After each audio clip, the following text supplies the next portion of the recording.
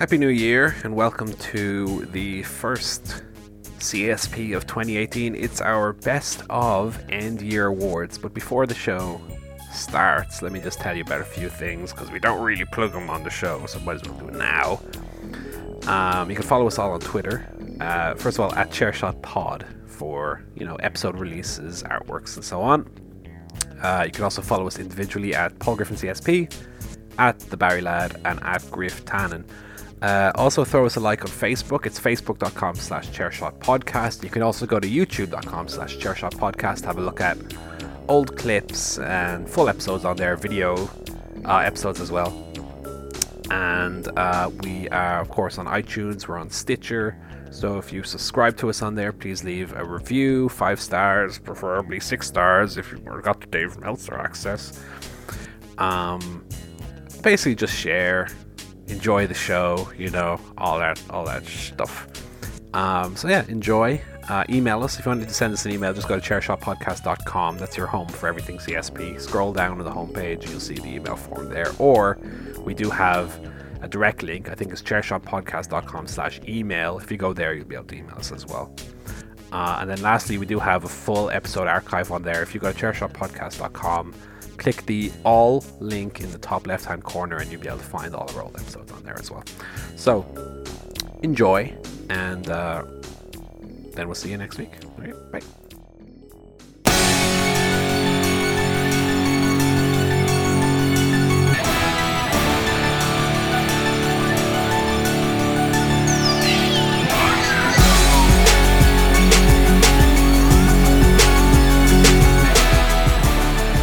Happy 2018 to the fine folks listening to this ChairShot podcast. We are back. It's Sunday night. You're hopefully listening to this maybe on your commute to work on Monday morning or whenever it is you're listening to it. We're back. Myself, your host, Barry Murphy, joined as always by my ever dependable co-host. God bless Paul Griffin. Oh, Paul Sneezy Griffin. Paul Sneezeball Griffin. Excuse me. And also with me, Mr. Joe Towner. Achoo! There we go. That was I a can't work tell sneeze. I can't tell if Paul's second one there was real or a work, brother. Working your brother. It's real. I think it might be, yeah. So we're back. It's been a few weeks. It's been a few weeks since we've had a regular show. We had our Jingle All the Way commentary track, which went down huge, by the way. Did it? Yeah, it did good numbers. That's good. Yeah, That's good. broke, There were records. two things in the last few months that did really good numbers on the site were the Being the Elite review and the Jingle All the Way commentary. Well, I had a number of people tell me that they very much enjoyed the OTT review.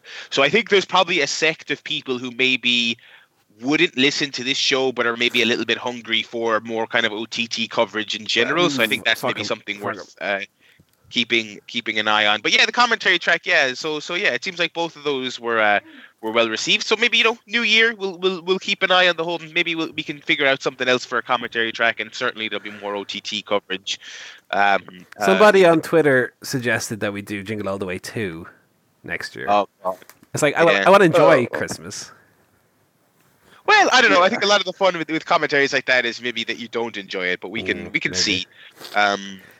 So thanks everyone for the feedback on the various holiday specials and different things we've done over the last few weeks. We greatly appreciate it. We hope you've all had a very nice and safe festive season and a new year as well. Safe Christmas and all that jazz.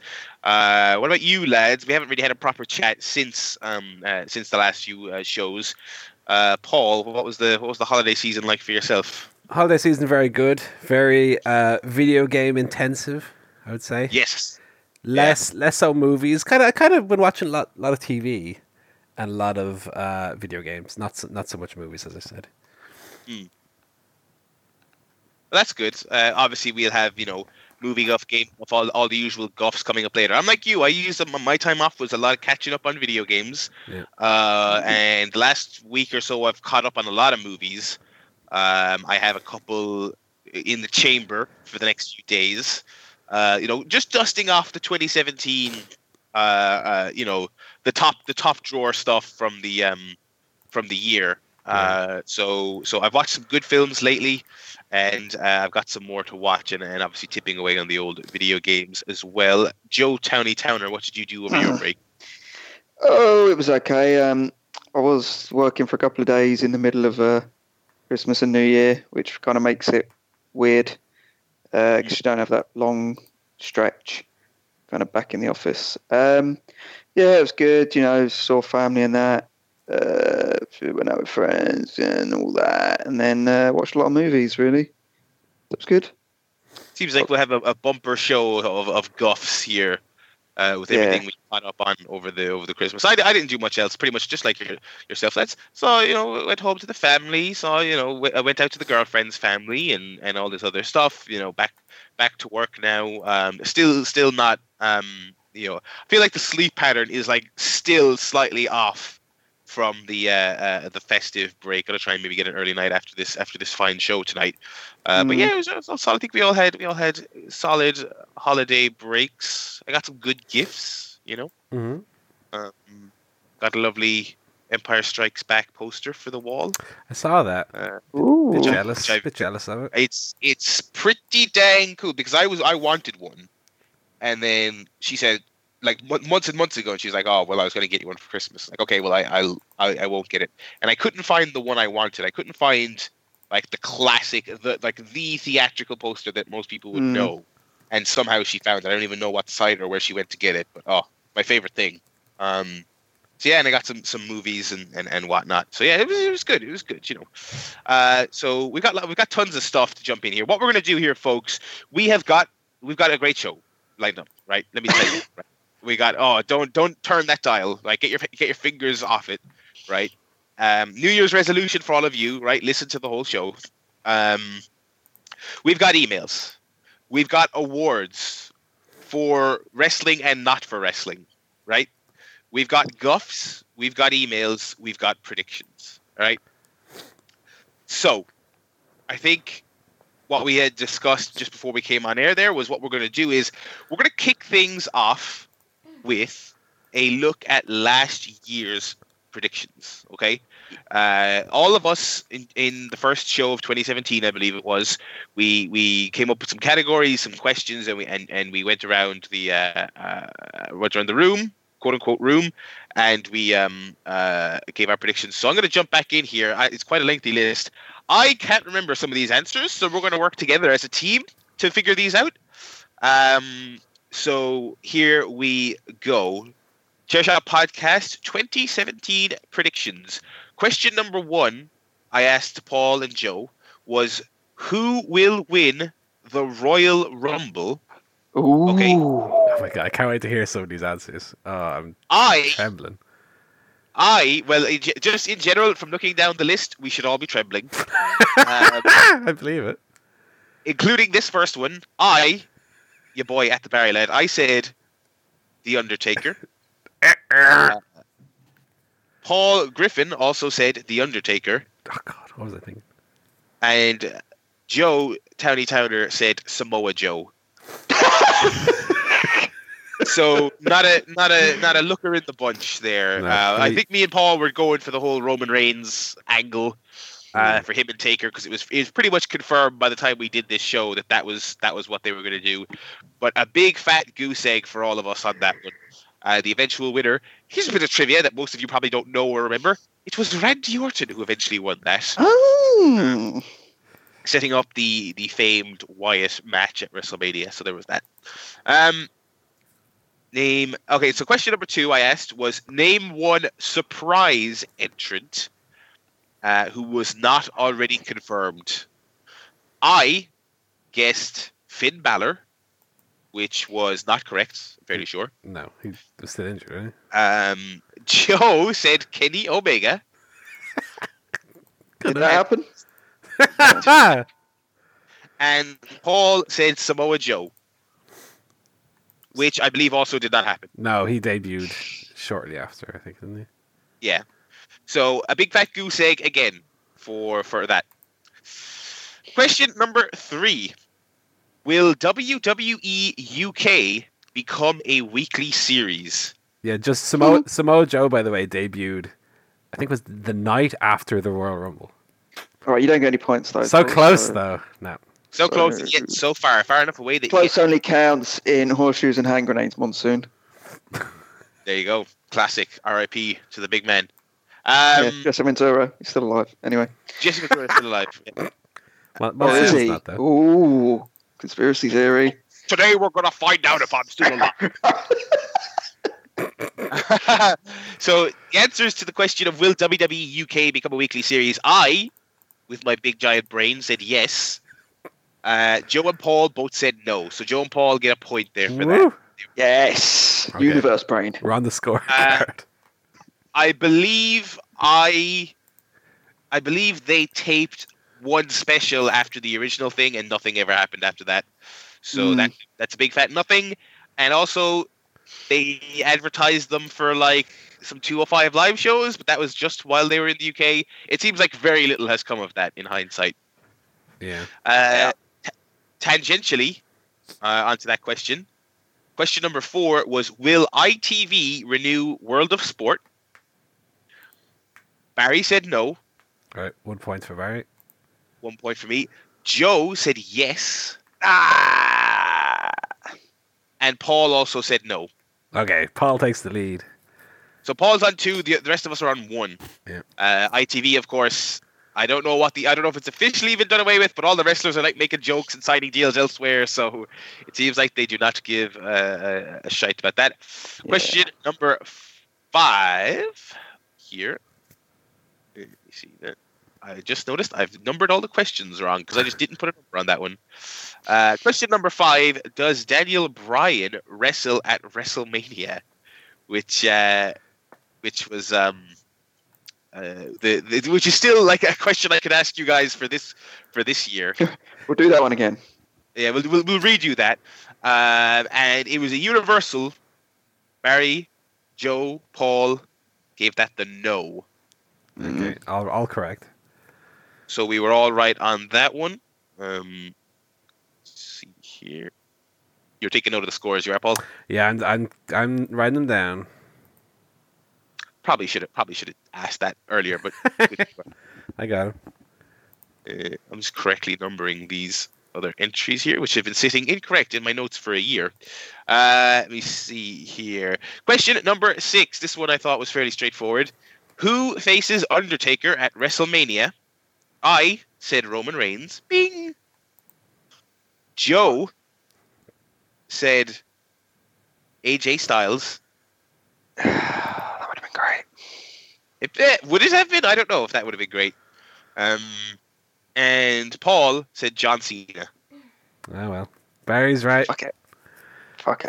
And Barry also, I know, not to spoil it for listeners, Barry has a correct coming up. Because I think it was confirmed like the next day or something. Again, anyway, go on. I believe it was on air. Yeah, it was during the show. Oh, man. Anyway. It's right. It's this next one, because I remember I freaked out on air because they WWE's Twitter tweeted it out like while we were recording. Predict the 2017 Hall of Fame headliner. Yeah. I said Kurt Angle and was immediately vindicated. What do we say? Joe said Goldberg and Paul said DDP, who DDP was inducted, to be fair, but he was not the headliner. No, so that's one for me. I actually cannot remember the answers to this question, so we're going to work together like a team on this. Wait, did you not write down the answers? No, what the fuck? Who do you think I am? just when you think you've got the questions, Barry changes the answers. Also, we may need to... actually, no, never mind. So I asked who debuts on the Raw after WrestleMania, and I asked you for 2. Okay. Here's a time capsule of an answer. I said The Authors of Pain, which is fine, that's incorrect, and Emelina. Who? Emma's sexy girl gimmick. Okay. Joe said The Revival, which I believe was correct, wasn't it? Yeah. Yeah, so 1 point. 1 point for him. And Pete Dunne. Okay. Who that's nothing for that one. He was... No. So, Paul Mm-hmm. said Shinsuke Nakamura. Who okay, debuted on SmackDown. Never mind. Doesn't count. Yeah, so I was going to wonder, do you want to count that? Well, Joe's obviously going to say no. No! We said Raw. Yeah, but now there's two of them though. There's Raw and SmackDown. Maybe for next year we will count Raw and SmackDown. Since the question says Raw, we'll say no. Yeah, and it's a shame because you would have got 2 points because also you had Ty Dillinger. Well, there you go. So I can complain if I lose by a point now. You can indeed. No. Question number 9. Will there be a draft this year? And I'm going to count Superstar Shake-Up as a draft because it was more or less that's what it was. They swapped. Yeah, basically. They really swapped a bunch of people, so we'll count that. All three of us said yes, so we get a point for that one. Yeah. Let me see here. Okay. So for question 10, I said name a big swap in the draft, as in one person going to each brand. Mm-hmm. I said Corbin to Raw and Sasha to SmackDown. Nothing for that. No points. Joe said Rollins to SmackDown, Corbin to Raw as well, which was also a big goose egg. Paul, interesting one here. Rollins to SmackDown, which was wrong. Cena to Raw, which I'm not going to count because they call him a free agent. Yeah. Oh, Paul getting shafted. I think his only SmackDown appearance since then, though, was at Survivor Series when he was on the team for some reason. No. He had a few months on SmackDown. Oh yeah, he was with that Rusev feud for a month, and he was like, Yeah, "Fuck y'all, I'm out of here." Yeah, so they just threw their hands up with Cena halfway through the year, like he goes wherever he wants. So that was silly. He did go to Raw though, even though he wasn't kind of.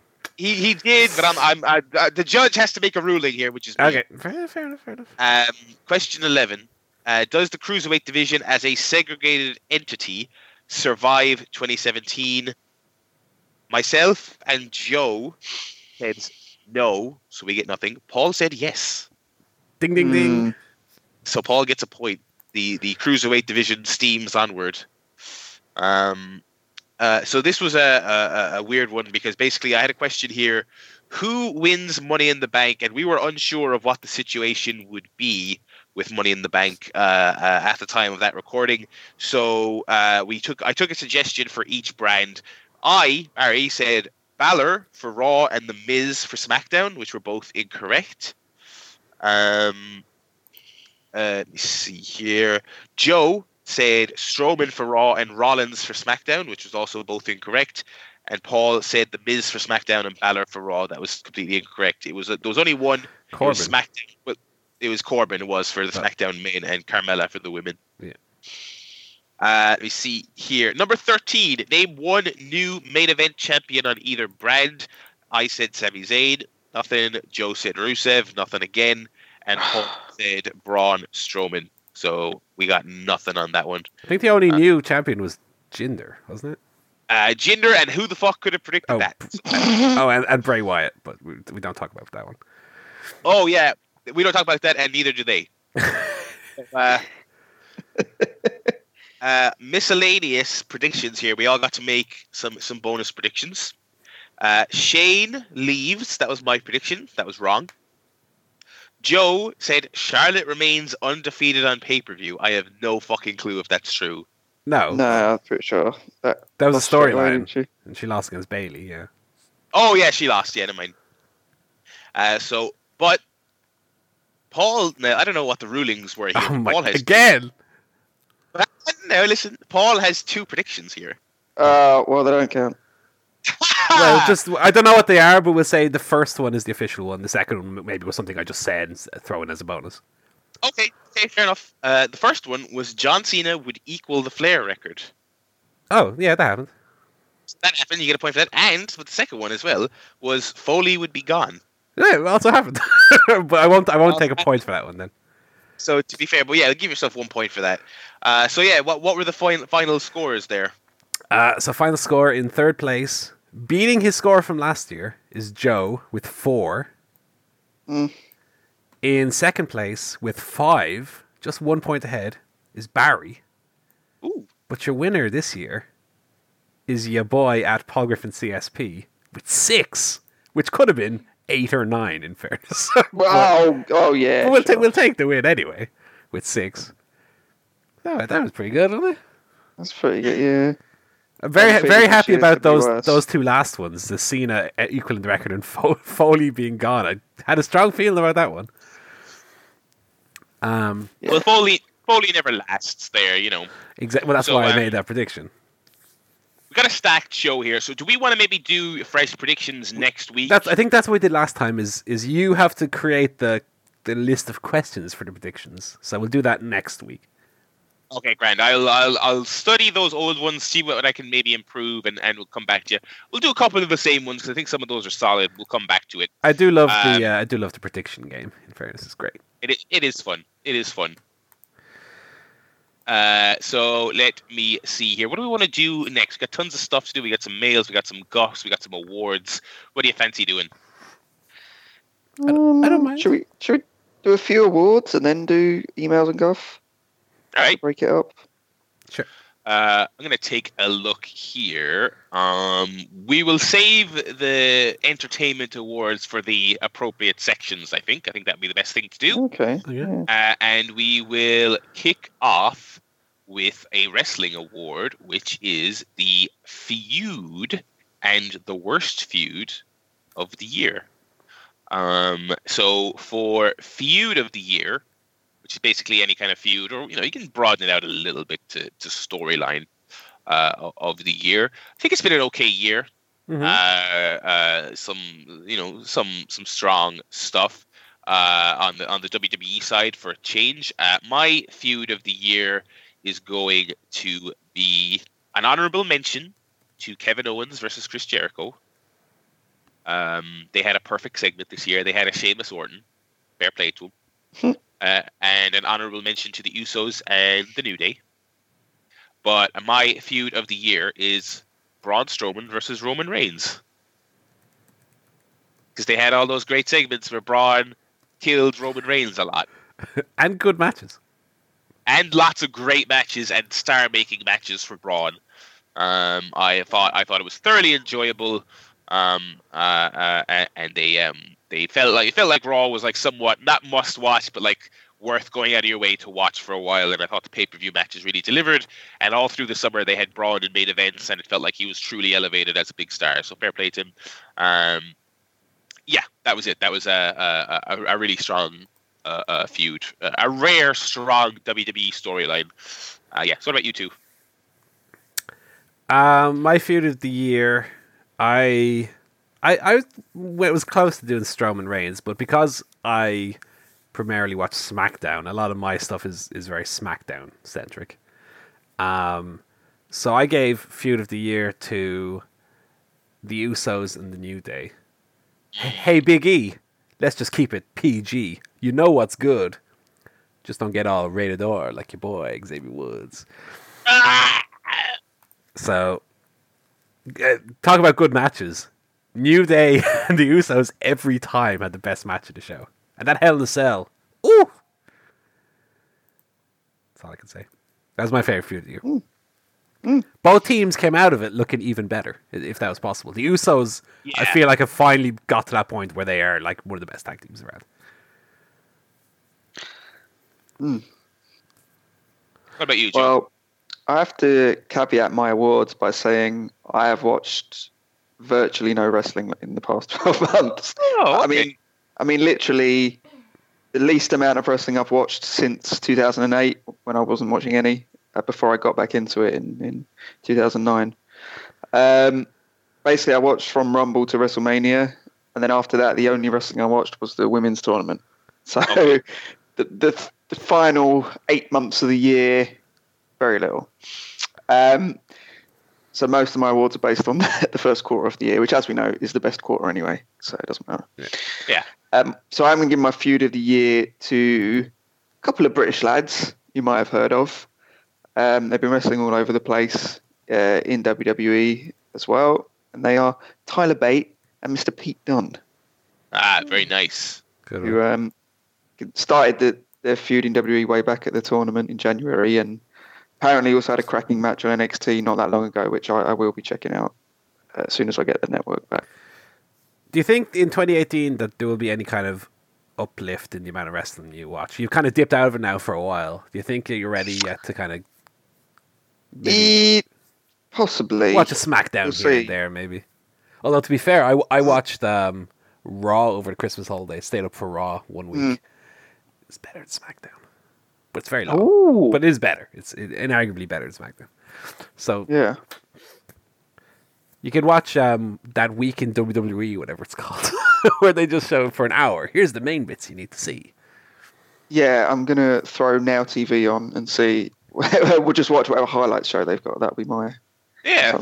I do kind of want to watch... Anyway. I do want to watch more, but I'm so kind of turned off by the main WWE product that I'm not going to pay for the network. Yeah. Yeah, so that I means that I understand then can't watch, NXT and the other kind of little bits and pieces. They do have I might on the actually be network as interested well that they do have on the network the roundup shows as well. So Yeah.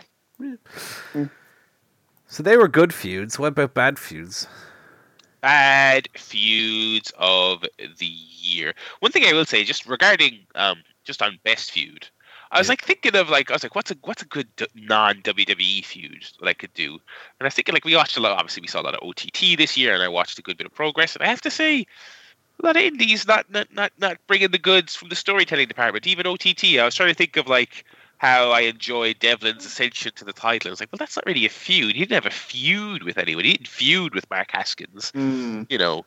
So yeah, Indies leaving a little bit to be desired. Braun and Roman wanted to kill each other. That was great. That's a feud. That's a feud.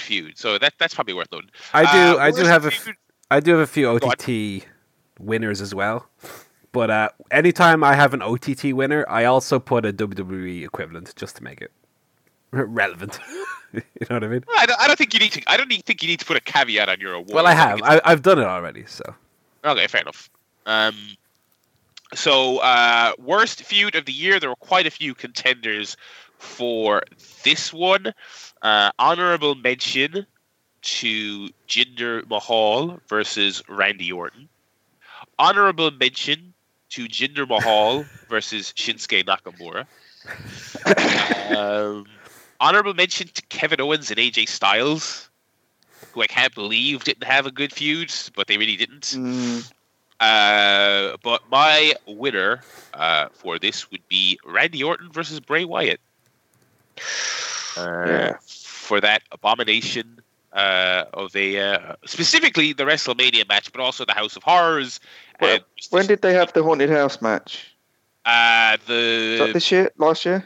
Or that was this year. It was early on. It was in Battlegrounds, was it? I think so. Yeah. Yeah. Okay. I have to change some of my choices. Okay. No, it wasn't Battleground. When was it? So yeah, that feud was abysmal, and they killed Harper in the process of it. People thought he might get he might get built up, and he might get the rub from the feud, but of course it was Orton. It's fucking Bray ended Cena's legendary 16th title reign after about 4 weeks, and then 4 weeks later Bray was also beaten, never to be seen again in the main event division. Now he's wrestling Matt Hardy in a joke feud. Just a completely abysmal year for that guy. Yeah, that match was at Payback, by the way, the House of Horrors. Yeah, so it was a rough year for Bray, very rough year for Bray, and also for Orton as well. Neither of them had a very good year. And he got sick. He got sick for a few weeks as well. Yes, that's right. So he didn't get to fight Pumpkin Finn Balor. Yeah. Oh God, yeah, remember that. So that's my worst feud of the year. Right. I've again gone for a SmackDown feud. Although Randy Orton Bray Wyatt was mostly SmackDown, as I recall, but Wyatt got moved to Raw during it. Yes, yeah. I did go for one of the ones that Barry's mentioned. Jinder Mahal and Shinsuke Nakamura is my worst feud of the year. Because Shinsuke Nakamura just wasn't there for about half of it. So most weeks he wouldn't even show up. And Jinder Mahal cut some of the worst promos. Do you remember when he did? Oh, all your Japanese people look the same. So it actually included racism from an Indian man to a Japanese man. That's progress, isn't it? And the matches sucked. No, Progress is a UK. Oh, that's right. Yeah. And the matches sucked. So there was nothing good about it. And Shinsuke Nakamura came out of it looking weaker than before because this was his first, he was brought in as a superstar. His first title match was against a man who still has the stink of geek on him. And he lost twice to him and didn't win the title and lost the feud, basically. So a very, very bad, harmful feud. And I think didn't even the Washington Post write about the racist promo. So it I think it's they wrote about how bad Shinsuke Nakamura's run has been. Is that big news? So Shinsuke Nakamura, Jinder Mahal's my worst feud of the year. Sucked. Alrighty, what Joe? My worst feud of the year. I was going to give it to Roman Reigns versus Undertaker just because I couldn't really remember any other really bad feuds. And that one, they had the whole thing about the yard and who was the real dog in the yard and all that boring shit. But I'm going to change it to Bray Wyatt versus Randy Orton because I forgot that the House of Horrors thing was last year. So yeah, that feud was horrendous and culminated with didn't culminate, but included a terrible match at WrestleMania. Yeah, the WrestleMania match with the maggots on the ring. And Randy Orton lying under a fridge, which he could have easily thrown off of himself. Oh, yeah. Probably could have bench pressed it. All right. There we go. So we can come back to the wrestling awards there momentarily. Why don't we do a little bit of movie guff? Oh, God. Let me get my diary up here, see what movies I've even seen since we've last been on. Get your little diary. I'll start while you get your little diary up. What date did we last do a podcast on?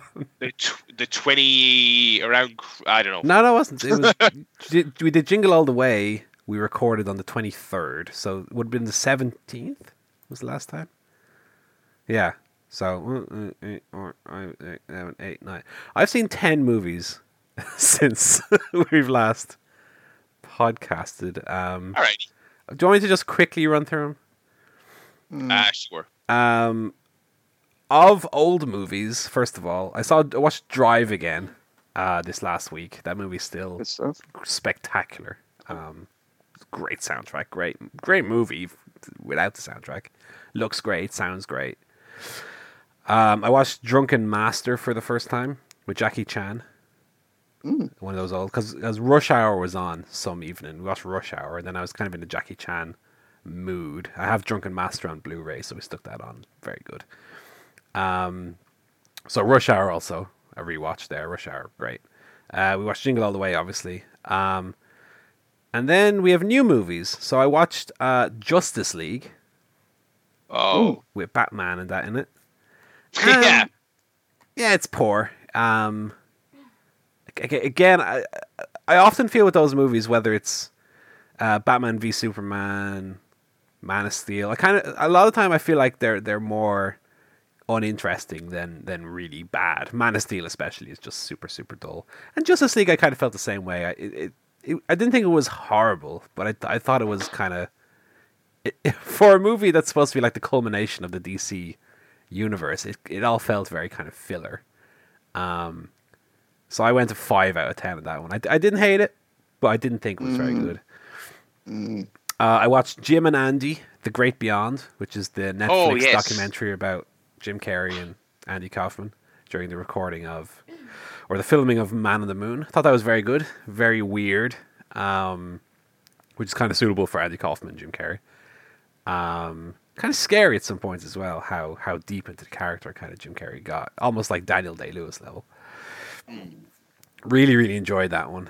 I watched The Snowman, not the Christmas holiday walking in the air masterpiece. The Michael Fassbender murder mystery. That film sucks. Oh God. It sucked. Give that a 2 out of 10. Characters just come and go. The story doesn't really make a lick of sense. Very, very bad. And then to finish up, I watched The Disaster Artist, which I didn't really enjoy. No, yeah, I've been thinking about that a lot since I saw it. It's just, I just can't comprehend the level of hype it got. I just feel like it's the funny bits in it are the bits where James Franco does The Room. But if you find those bits funny, just watch The Room.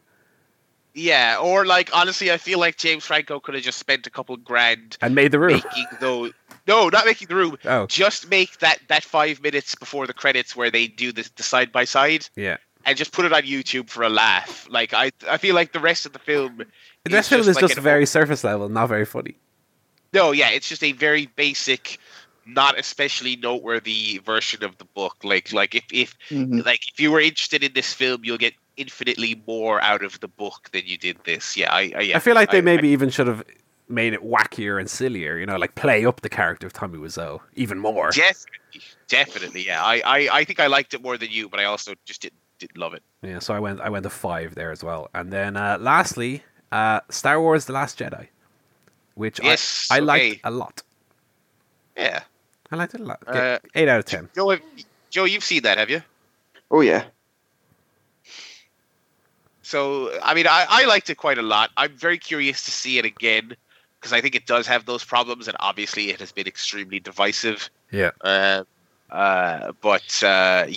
really, really liked it, and I think it does some refreshing stuff, and it changes the pace of things from it just being a kind of retread of the original trilogy.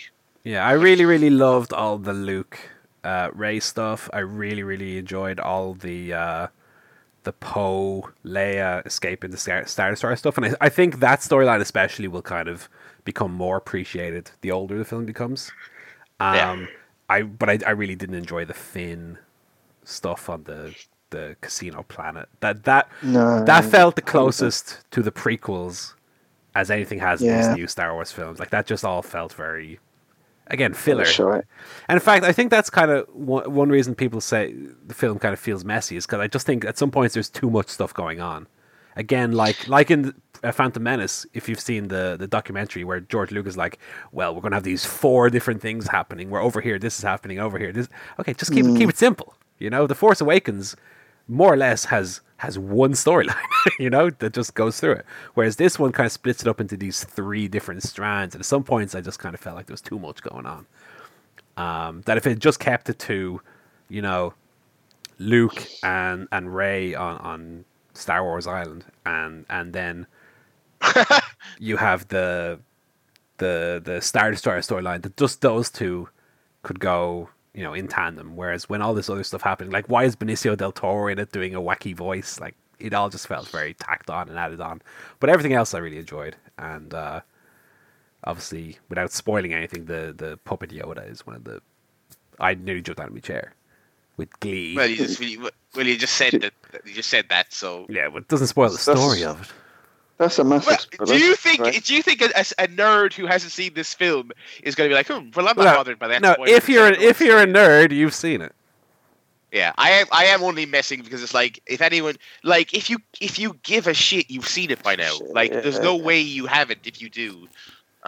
So yeah, but yeah, I loved the Yoda scene. I feel like it was like specifically like it was walking back some of the problems of the prequels. It was just like, here's Yoda saying some like actual Yoda stuff that he should say, you know.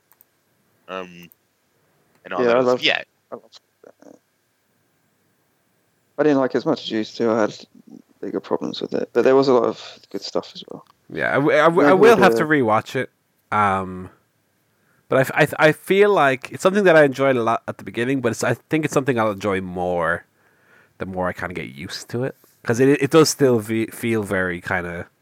Yeah, it threw me off a lot. Yeah, it was so not what I expected it to be.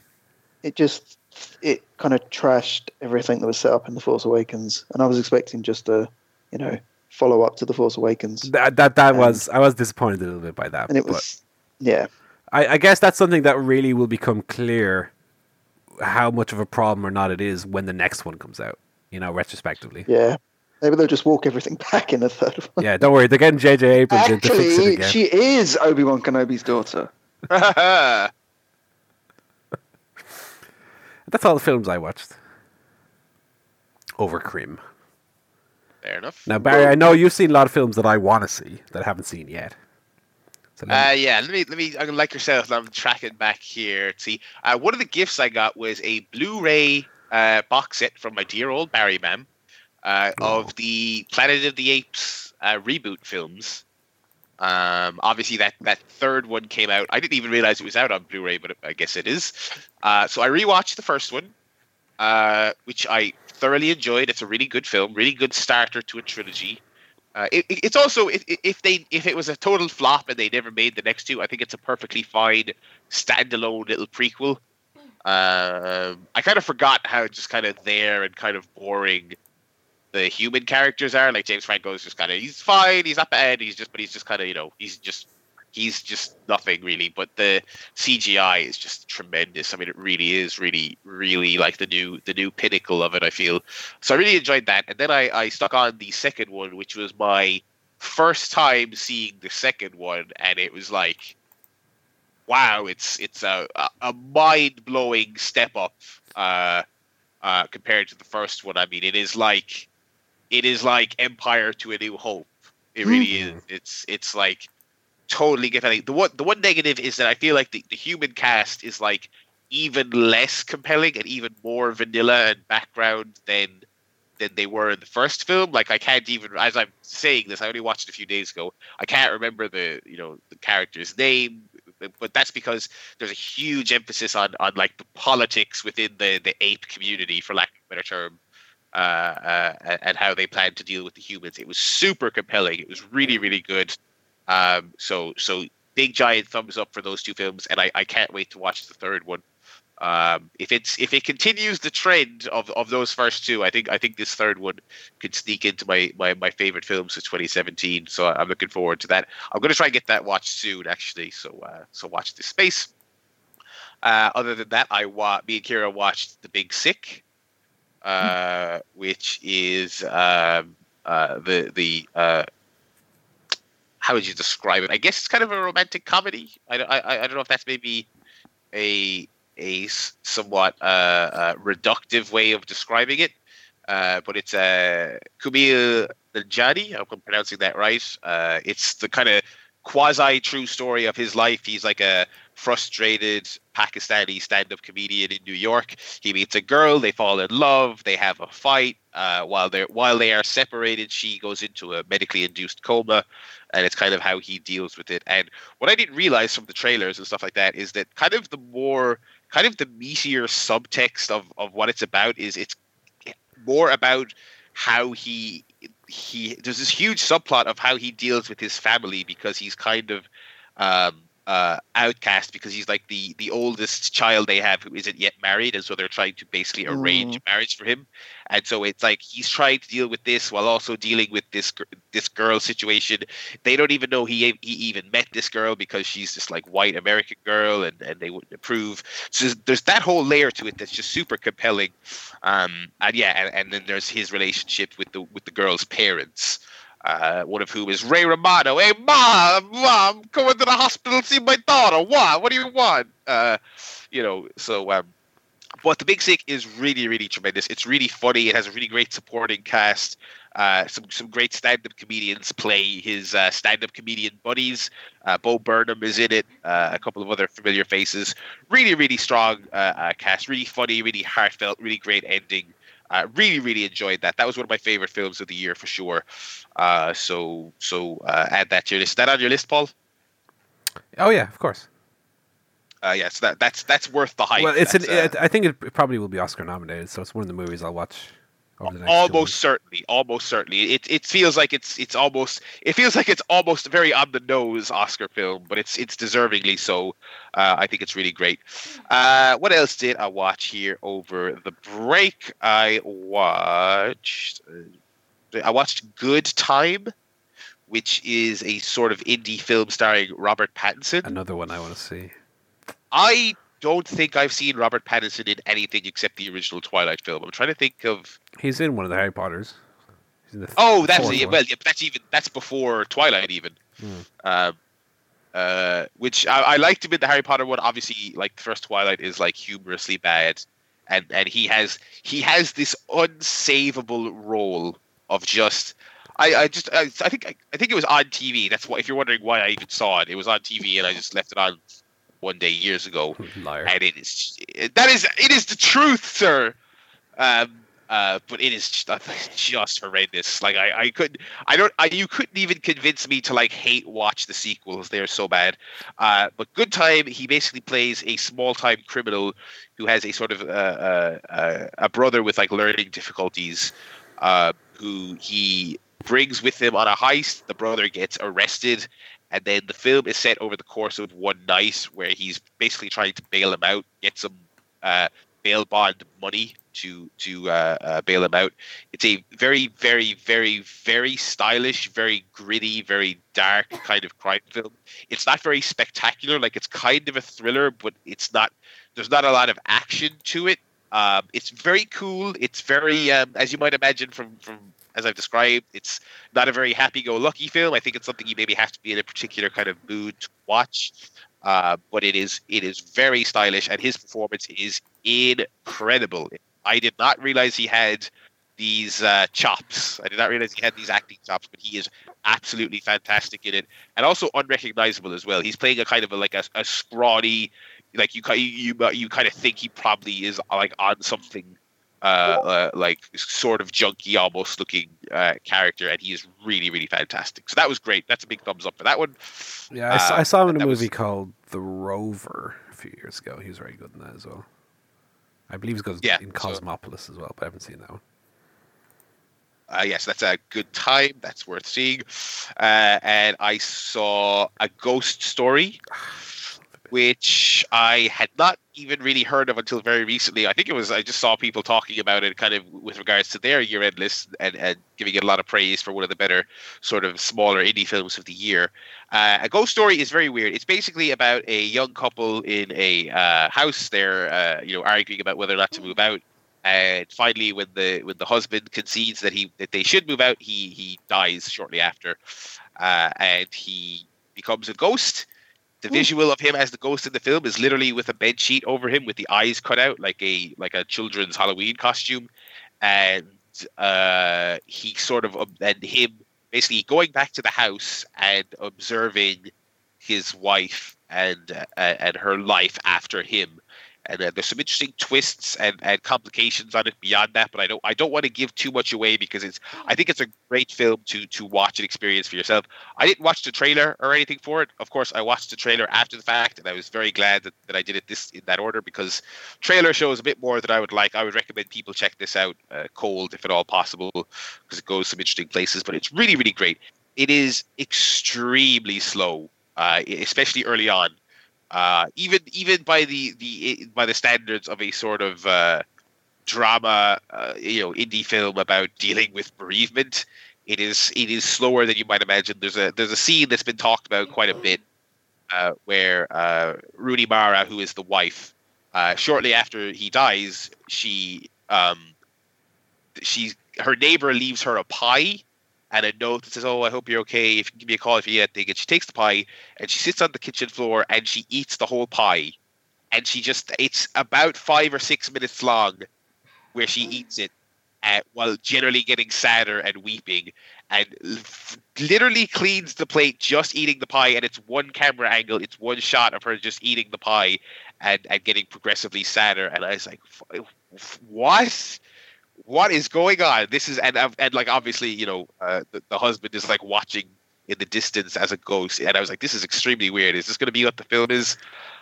So I would just say stick with it. It's actually not that long. It's about 90 minutes long, and it was very, very. I was very, very satisfied when I stuck it through. I thought it was a really, really great drama, really great film, sort of about loss and obsession with places and your homestead and stuff like that. So it's really good, really, really good. I think you would like it quite a lot, Paul. So I'm sure it's on your list. I'm looking forward to it. And I think that was it. Good Time, Ghost Story, Big Sick. I think that's it. Talked about Star Wars. Yeah, looking through my films here of 2017. Pretty solid year, I think, so far. All in all, but yeah. So So those are my that's my movie guff for now. I've got a couple of new movies. Not new, but new to me. I saw Kong Skull Island yesterday. Okay. Quite enjoyed it. I thought it was going to be quite boring, bit po-faced. Then it turns out it was actually very silly, packed full of action and silliness. Mm-hmm. So I did quite enjoy it. I didn't think it was a particularly great movie or anything, but yeah, fun enough. Probably more enjoyable than the last King Kong, with Jack Black and all that. Oh, I like that one. Which was long and boring. How dare you, sir? Another film I watched was Krampus, which I've been meaning to watch since it came out. Yeah. Little bit disappointed with it. I really like the concept. A lot of good actors in it. The execution, little bit boring. I found just the way, just the action kind of story. I don't know. It didn't click with me. It's a shame because I really liked the sort of idea of it. But yeah, anyway, those are the two new movies I saw. Oh, quite a few old movies. I watched Spotlight today for like the 10th time. That one's grown on me. Yeah, it's really, really good. Yeah, that's about it. Then just loads of Christmas movies. I won't go into those because everyone's sick of Christmas by now. Yeah, that's my movies. Okay, that's movies. I guess we can talk about our awards guff. So I have some other movies that I want to power through before I want to put together a list of my favorite films. I got some other ones I want to see. I want to see Logan Lucky. Want to see Dunkirk. I want to watch Lady Bird, but it's not out here till February, which is fucking ages away. And I heard it's great. That's next year's awards then. Yeah, yeah. Well, I counted Moonlight as like a 2016 film. Yeah. Yeah. I also saw, by the way, I forgot one. I also saw the new Donald Hertzfeldt movie. What's the name of it again? Fuck. World of Tomorrow, Episode 2. After he made a short movie called World of Tomorrow, which is great, and that was very good as well. I forgot. I actually did watch Dunkirk as well. Oh yeah. That was yes, quite an interesting movie. Dunkirk's very visually phenomenal. Really very different from any other kind of war movie you see, really, because it's not the sort of typical story. In terms of how it unfolds, the drama, I wasn't quite taken with the drama. Like when it gets to a certain point where it's supposed to be this kind of, I don't know, almost like punch in the air moment, and I wasn't quite there. I don't know if I need to rewatch it and maybe having seen it, I can go in with the right expectations and follow the story. Because it's also, like, as you'd expect from Nolan, it's not a kind of straightforward plot either. He kind of plays around with the timeline and how time works and things, and it's... But it's weird because it's very Nolan-y, but at the same time it isn't, in a weird way. Yeah. Barry, I guess, will know what we mean by that when he sees it. But yeah, not sure. I did like it though. Give it a thumbs up. Yeah. Okay. So do we want to do our movies of the year? Yes. Yeah, I've got a rough draft of my favorite films of the year here in front of me. These are all subject to change, I mean, at a certain point, I stopped caring, but maybe Dunkirk will overthrow my number one. Maybe Lady Bird will, but I guarantee you, I'll have forgotten about top 10 lists by February. They go out of the mind until next December. Anyway, so I'll go first here. My favorite movie of the year was Logan. Logan, which I thought was Logan Noir. I did get the Logan Blu-ray with the Noir version. So did I. I really want to watch that because I want to watch that film again anyway. But I think I'll watch that version when I stick it on. Yeah, I fucking love Logan. I thought it was an incredible film. I thought it was an incredible standalone film. Thought it was an incredible entry into the X-Men series. Thought it was an incredible vision of what superhero films should be if they want to make 20 of them a year. I think some of them need to be this level of different. God, I loved it. It was really fantastic, and I think there's been some amazing films this year that I really loved. The other two in my top three right now are The Big Sick and Get Out, which I both loved. But yeah, Logan was really, really tremendous. So that was my favorite of the year. What about you, lads? Let me get my list up here. I've got mine. My memory. I don't need a bloody list. So I'd give out two honourable mentions. One would be to Edgar Wright's Baby Driver, which I thought was a thoroughly enjoyable movie. I didn't like the final kind of act too much, but then I never do with Edgar Wright films. I think they're always the weakest part of his films. Yeah, that was a great movie, fun, very different from everything that's been out there. Speaking of different, another honourable mention to Thor Ragnarok, which I saw at the cinema and made me enjoy a Marvel franchise for the first time in quite a few years. Just a fun, silly movie. I think it could have gone even further in its silliness, but still very, very big thumbs up. But my movie of the year, I haven't seen some of the more kind of prestigious stuff that we've been talking about, like The Big Sick and Call Me By Your Name and all that kind of stuff. Yeah. But of what I saw, I'm going to give it to Get Out, which was a movie I enjoyed from start to finish. I thought it was very novel. I thought it was not particularly scary, but a well-told horror, and also very funny. And I like the characters a lot. Yeah. And great actors in it as well. So Get Out, and 2017 Film of the Year. Right, well, I'm looking at my top 5 here. Okay, and admittedly, I have Moonlight at number 2. You could say that's a 2016 movie. Fair enough. Number 3, Get Out. Number 4, Logan. So we're in the same wavelength as you. In fact, I think if you discount Moonlight, I've only given 3 10 out of 10s this year. One of them was Get Out, one of them was Logan, and the other one is my favorite movie of the year. So my favorite movie of the year was Mother by Darren Aronofsky. What? Which is that weird, again, I think even more so than Last Jedi, very polarizing film.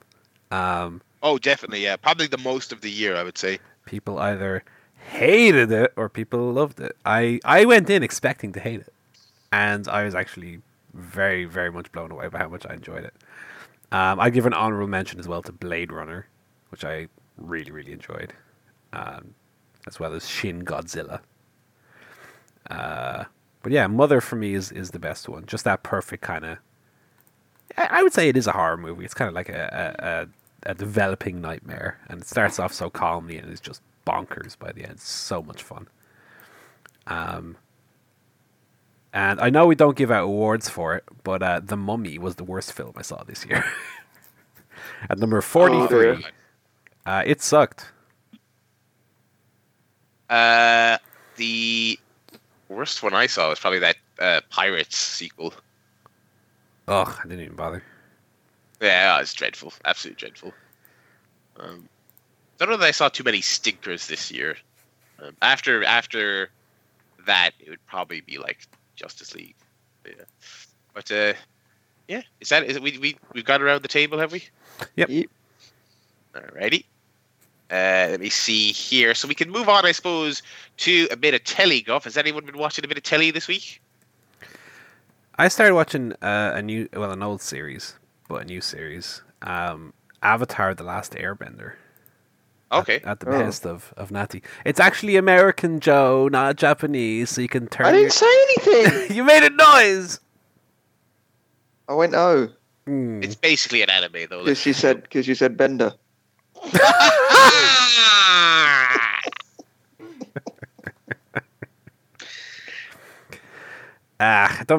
Bender is a good little word, and no matter how PC the world gets. Anyway. Yeah. You big Bender, yeah. Yeah, I started watching that. It's all right. I wouldn't say it's up there with the... Best goddamn fucking series in the whole world. I'm doing the podcast, sweetie. She doesn't get an award. It's all right. We're still very early in. What are we? 10 episodes in or something? I wouldn't have it up there with the Full Metal Alchemist or the Attack on Titans of the world, but it's all right. Disgraceful! It's all right. The dialogue is a little bit simple, a little bit kiddie, but I quite like the kind of world it's created. And I don't know anything else that I've started watching. I did have to sit down one evening and kind of have a look at my little Word document with all the shows I watched and actually update it. Oh yeah. Because we're watching like 10 shows that I haven't watched like an episode of Death Note in 2 months. I haven't watched an episode of Grey's Anatomy, so I kind of want to keep track of what we're watching. But yeah, that's Avatar: Last Airbender is definitely the new thing. And I am enjoying it. I don't want to sound too negative on it. It is good. I am interested to see where it goes. I will not be watching the M. Night Shyamalan adaptation though, because that sucks. Well, yeah. You guys watch anything interesting yourselves? Is that all your TV guff? Yeah, well, I've just been watching bits and pieces here and there. I watched the darts over the Christmas period. Really? Good. With Rob Cross doing it in the final. Yeah, darts is fun. Darts is a good laugh. Fair enough. I have not been watching a whole load of TV. I finished Preacher, which I started 10 million years ago. Really fantastic, as I mentioned a couple of times here. Really found its voice, really enjoyed it. I finished The Punisher, which was great. And I think that's the only 2 shows I've been watching lately. Haven't started anything new recently. So yeah, nothing too major for me. What about you, Joe? Any new TV shows you've been watching? Yes, I started watching a new sitcom that I thoroughly enjoyed called Workaholics. It's one that's been around for quite a while. It's about 3 guys that work in a call center selling stuff, and it's bloody stupid and hilarious, and I love it. So I got through 3 seasons over Christmas. But then Now TV took it down, which really fucking annoys me. I want to kill them. Yeah, they take things down pretty quickly and frequently, I've noticed. Honestly, up and down like a tart Snickers. Can't believe it. That's right. Yeah, that's a really good show. I really like. I mean, it's stupid, but it's kind of funny in its stupidity. So I love that. And then I also started watching finally Stranger Things 2. Oh shit! Strangerer. It's fine. Same sort of stuff in it. They run around doing 80s things, and then there's a monster or something. I still haven't got around to watching that. It's fine. I'll finish it off. I don't know, next week maybe. Yeah. So that's it's Telegraph for me. Alrighty. Do we want to do our CSP TV Awards of the year, the real Golden Globes? All right. Yeah, I have watched a decent amount of TV this year. I posted on my website, thebarryland.com. Oh, there's a website. I have a website, that's right. I paid 30 quid for the domain. That's how much my name is worth, all right? Not to brag.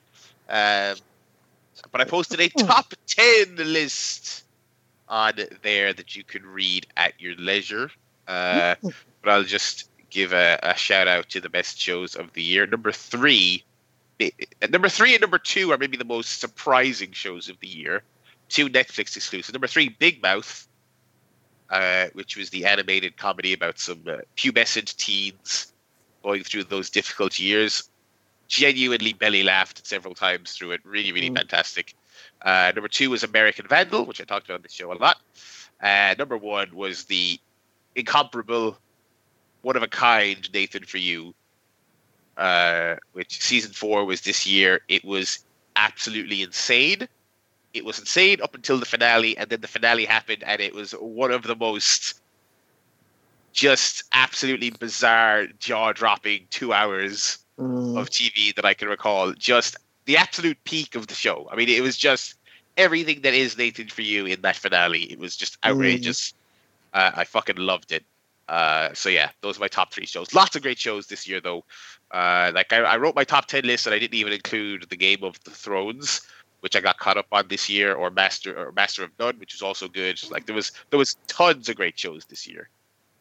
So yeah, good stuff. What about you, lads? What about you, I'm going to go the opposite way and say that I thought it was quite a weak year for TV shows. Ooh.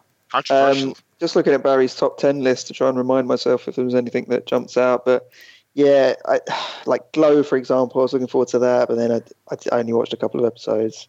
Didn't really grab me at all.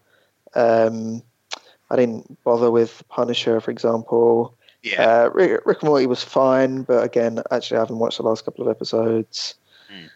Same with Big Mouth. Watched a couple because Michelle made me, but not something I'll probably sit down and watch. American Vandal, I haven't tried. Maybe I'd like that. I don't know. I think you'd like that quite a bit. So yeah, Nathan, for you, I would give that an honourable mention because, as Barry said, phenomenal jaw-dropping finale to an amazing series.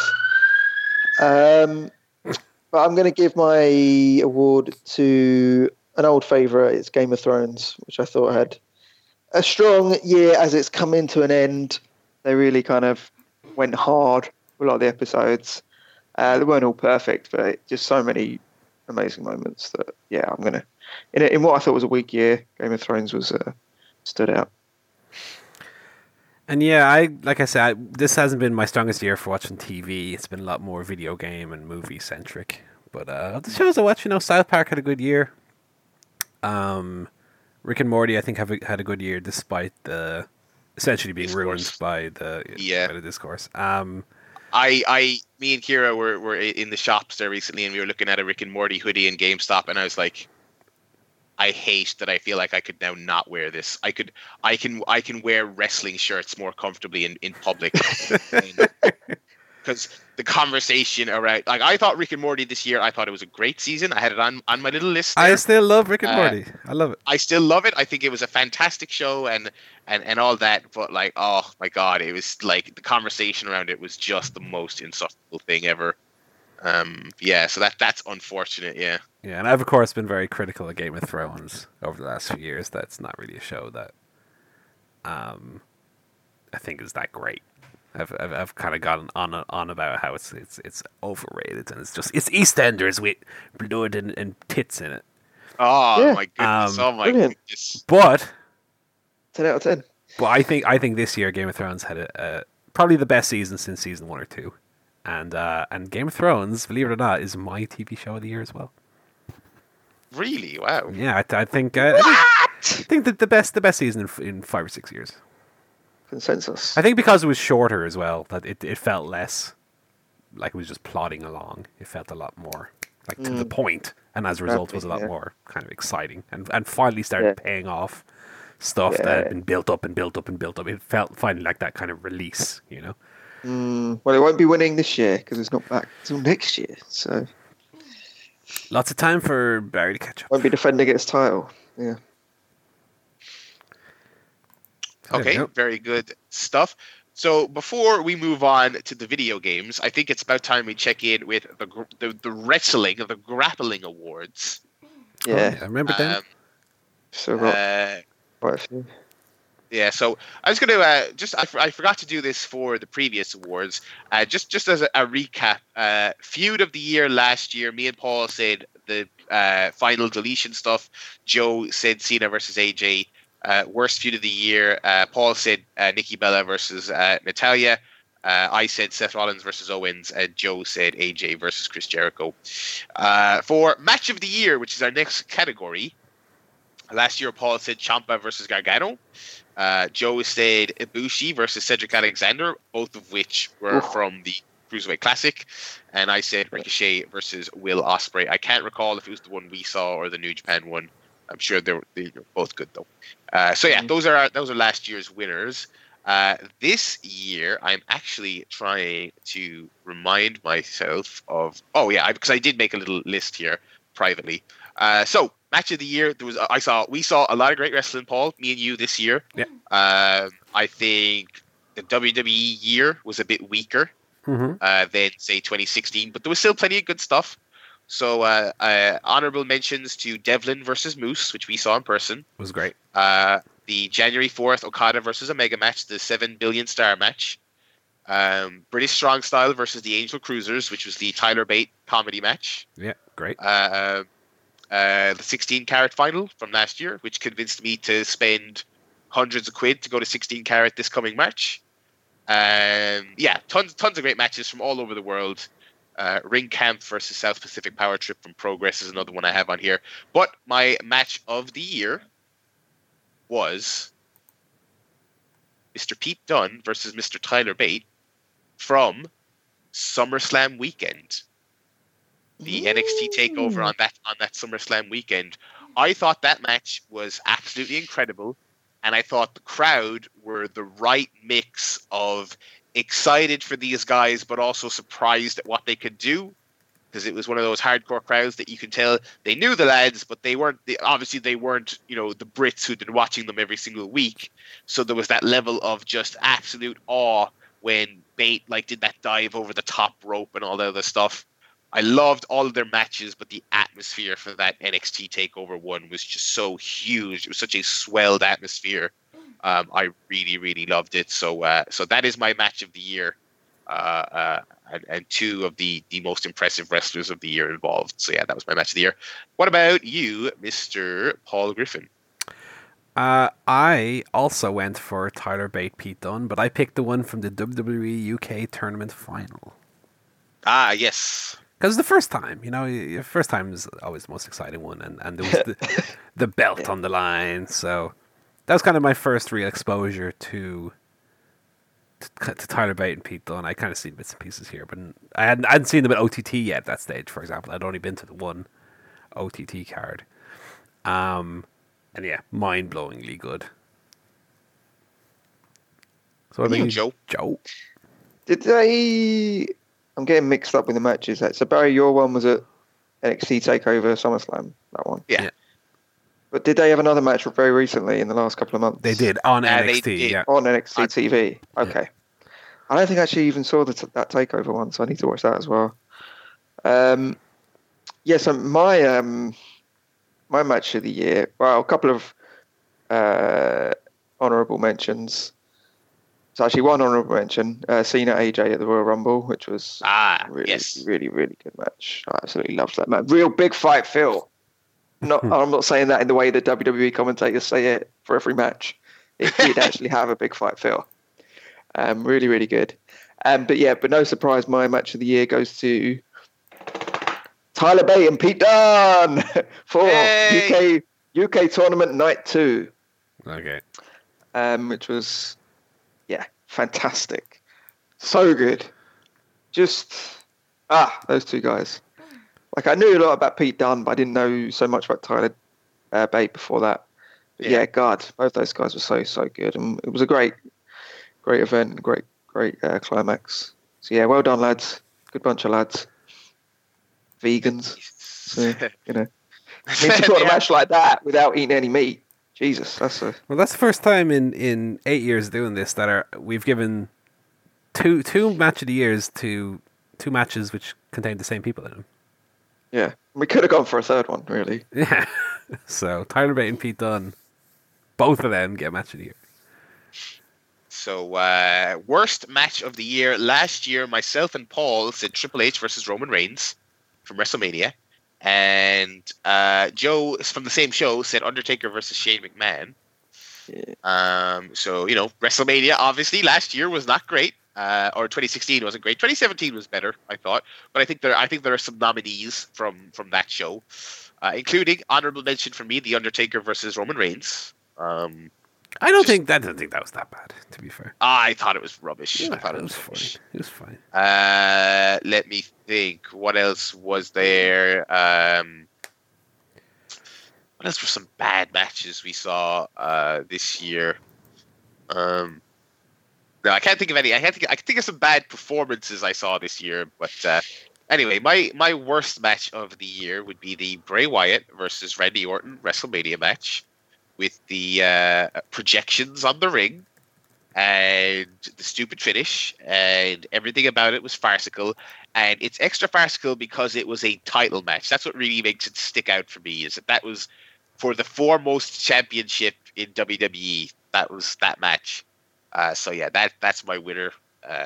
Again, another, actually, funnily enough, no, there is actually another honorable mention from that WrestleMania, which was the Triple H Seth Rollins match, which I hated. I forgot that even happened. Yeah, I forgot it as well, but it's because I was thinking about WrestleMania with my answer. I was like, oh, that match was the pits. So yeah, but Bray Wyatt versus Randy Orton from WrestleMania is my answer. The House of Horrors one is also horrendous, but like I struggle to even really call it a match. So so that's why the WrestleMania one gets the nod from me. What about you, lads? Well, my worst match of the year is actually an OTT match. I give my WWE worst match of the year is the Punjabi prison, Randy Orton. Oh my god, yeah. But the worst match I saw this year was, I think it's the last defense of the OTT women's title. It was the match that effectively put the nail in the coffin of that whole thing. Lana Austin versus Session Martina in a horrendous 20 minutes or whatever it felt like. I don't even think it was like, I think it was like slightly over 10. I think it was. It felt like half an hour.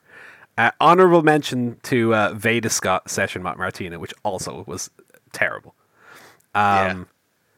Not a good year for women wrestling in OTT. Well, maybe in OTT, not fair to say not a good year, because earlier on in the year there was some really good stuff. There was a great tag match with like Chris Wolf and Kaylee Ray and blah blah.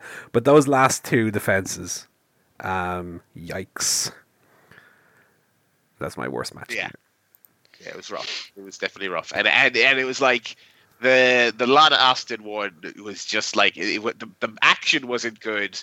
But there was also, it was just like, it feels like a match structure from like 17 years ago.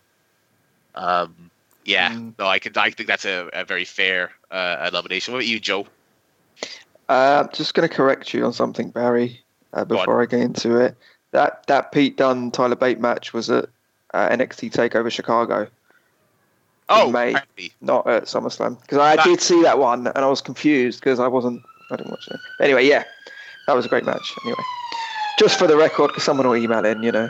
Yeah. Reactions, obviously, yeah. Yeah. Hope someone got fired for that blunder. Yeah. So my worst match of the year, I think it's pretty much the second half of WrestleMania.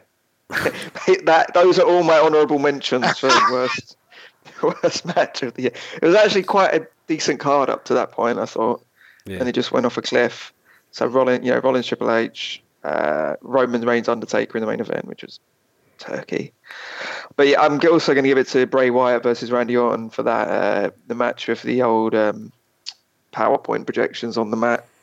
It was a terrible feud, and then just such a shitty match. And I really don't like Bray Wyatt, and I don't like the fact that the Royal Rumble winner was in such a shit match, and the WWE champion was in such a shit match. Just a giant shit stain.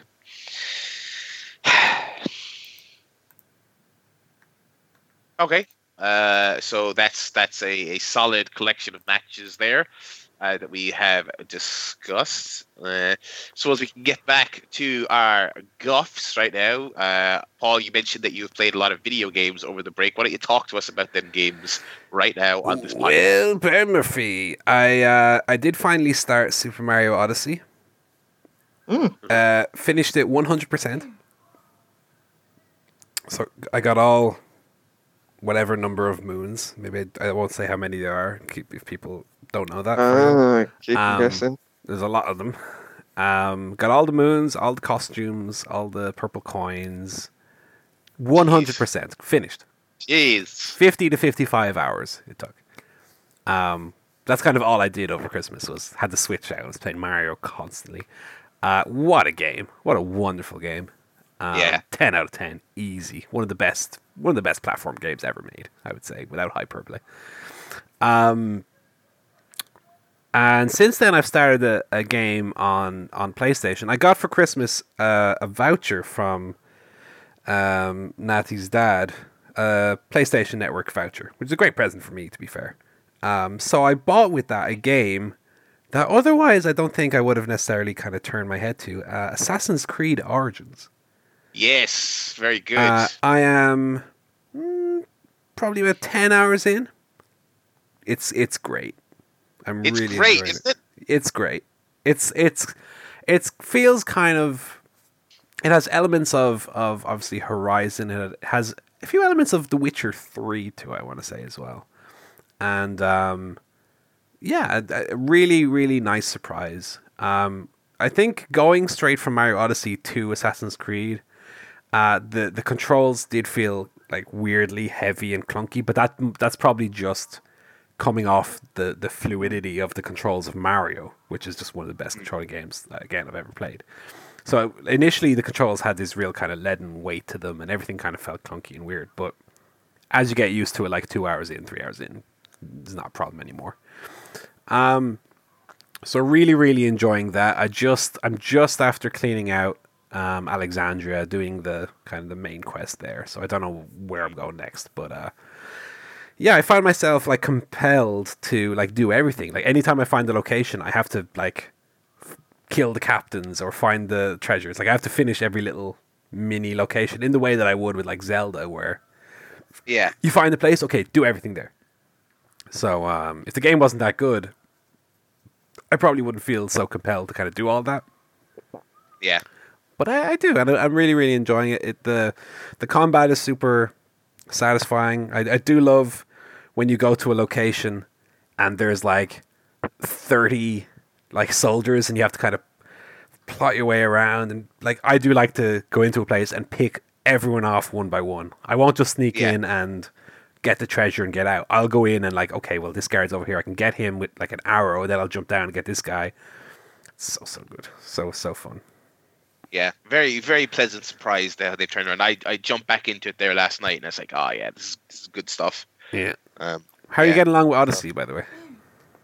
I have not really come back to it at all. Oh, what a shame. That game is so good. I loved it. I absolutely adored it. And I did put some time into the post-game stuff. I think I'm hovering around 500 moons. Yeah. But I don't feel I just don't feel like I can really go back to it. Not that that's wrong. Not that I can't go back to it. Is the poll just not there, maybe?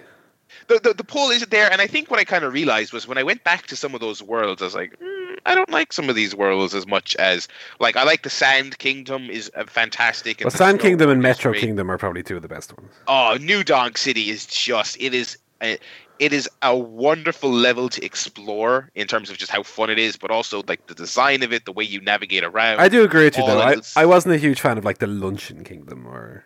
Yeah, like, and I wanted generic to like that one, but like it's the look of it. Just I know it's very colorful, and I like that aspect of it. But some of the way some of the stuff looks in there, it just doesn't sit right with me. The Lake Kingdom's kind of generic, and when you're playing through it first, I mean that is one of the best, for lack of a better term, campaigns, quote unquote. The first time you play Mario Odyssey, from beginning through to the Bowser fight, it is a never-ending chain of feel-good moments in terms of, here's this weird little gameplay mechanic, here's this new enemy to control who plays really fun, here's this new song, here's this new moment, here's this new outfit. It's just, you're constantly being bombarded with fun stuff, and the gameplay is fantastic. It feels phenomenal. It's so smooth.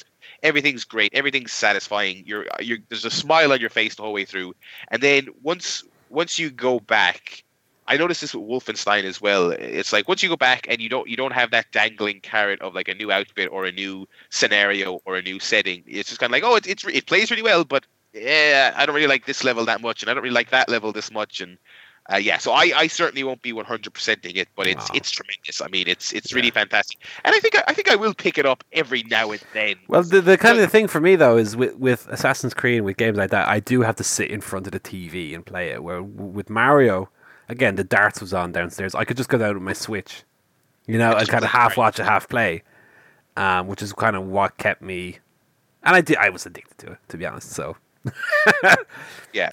I'll definitely probably pick it up every now and then and play a little bit of it, but I won't be marathoning it. But it's phenomenal, and the hype paid off. I mean, God, I was so happy playing that in the small hours when it first came out. So yeah, it's great that Mario is back, and what a year for the Switch. I mean, this is probably a good point to talk about just how phenomenal it's been. It's currently, at least in Japan, outpacing the Wii, the original Wii, Which is mad. which is madness. It's great. I'm ecstatic that it's selling so well because that just means more and more people are going to put stuff on it soon. So yeah, absolutely loving it. So yeah. And anything else you wanted to make mention of? No, they're obviously Mario I played for like 55 straight hours, and Assassin's Creed I'm 10 hours in, so that's kind of all I've been playing lately. Yeah, so I'm also playing Assassin's Creed. I played a game that came out for Switch. It's also out on iPhone called Gorogoa. Have you seen this? No. This is a puzzle game, and basically the screen is divided into 4 panels. It's animated, very beautiful animated puzzle game. And basically you're trying to, like the 4 panels will be different images, but you can sort of tap certain aspects of the image to zoom in, and it'll cause, say, the image on the left to line up with the image on the right, allowing a character to move from one panel of the comic to another, if you get me. Yeah. It's very hard to explain. It's very much about perspective. And another thing you can do is if one of the panels is of a character, say, sitting by a windowsill, you can rearrange the panels around the screen, obviously, to allow characters and objects to move across them. But sometimes you'll go to move that panel and you won't lift the whole image. You'll lift the character and the frame of the window out, and then the image that's in the windowsill will remain. So you basically made it into 2 tiles. And then the image that's through the window is its own tile. Again, it's kind of hard to explain, but it's very, very satisfying. Beautifully animated, very tricky, very satisfying. I'm giving it a break in a moment because I had one of those experiences where I was like banging my head against it, and I was like, all right, I'm gonna put this down for like a day and come back to it tomorrow. And see how I do, but I think it's probably best on a smartphone. If anyone has iOS, it might be worth playing there. It's also, of course, more expensive on the Switch, but I like it as a Switch game as well. How much is it on Switch? I think it's like 12 quid. I think it's a fiver on yeah, it's not expensive at all. But I hear it is only like 2 hours long. But it's very satisfying, very tricky, and very beautifully animated. So that's a solid recommendation on that one. Went back to Zelda. Yeah, I think it's solid. Went back to Zelda. I got Divine Beast number 3, the bird. So I am continuing to chip away at that. Zelda, I've mentioned this already. Zelda is very much a thing I'm just happy to kind of just have and pick up and drop in and out of it frequently. So making steady progress on that. I think in the coming weeks I might actually finish it. How far into Assassin's Creed are you, by the way? I am actually not that much further ahead of you. So I was about where you are last night, and then but then when I came back to it last night, I did a couple of story missions, and so I think I'm going to the next area post Alexandria. Okay. Alexandria rather. So I'm about 12-ish, 13-ish hours in. Stories amping up a little bit. I've unlocked some very cool skills. I think that's part of why, like yourself, I'm doing all the side quests I can do, because I found all the upgrades are good. I feel like every time I upgrade something, I'm like, yes, this is useful. I've gotten a good ability here. So I'm like yourself. I'm taking a lot of time to do the side quests, and I'm very much enjoying it. I'm about 7 or 8 hours into the Evil Within 2, which I mentioned, I think, before Christmas. Again, very surprising, very good. As someone who thought the first game was kind of lame, it's a near Watch Dogs 2 level improvement / delivering on the promise of the original thing, which is high praise, because obviously I think we both really liked Watch Dogs 2. Absolutely. Relative to the very dry original. Evil Within 2, if you like Resident Evil 4, if you like Last of Us, if you like that breed of survival horror with a bit of shooting in it, it is fantastic. It really is great. So there's that. And I'm still playing Pyre as well, which I talked about on the show. So I've basically just been playing all of those over Christmas, which I think is why I didn't finish any of them, because I'm kind of I'm dipping into various things at various times. I also got the Jackbox Party Pack 3. Do you play much Jackbox, Paul? No. No? Never played it. Never played. Okay, well I think it's really good. I think it's good for it might be good for family get-togethers or stuff like that. It's very accessible. But I got the third one. There's 4 in total, but the third one's very good. But yeah, loads of great games out obviously at the moment. So yeah, and I finished SteamWorld Dig 2, which was great.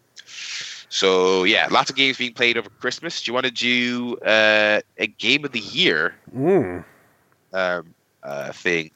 Again, I'm working through some stuff before I kind of write up my official list, but I think I know what my favorite game of the year is going to be. So for me personally, my game of the year is Yakuza 0, which is a dramatic, bizarre, hilarious game that has stuck with me pretty decisively since I finished it. I got it's a franchise that's been around forever that I never really got or understood, even though I did try to play one of them once. But Zero just totally pulled me in. It's so compelling. It's so fun. It's so silly.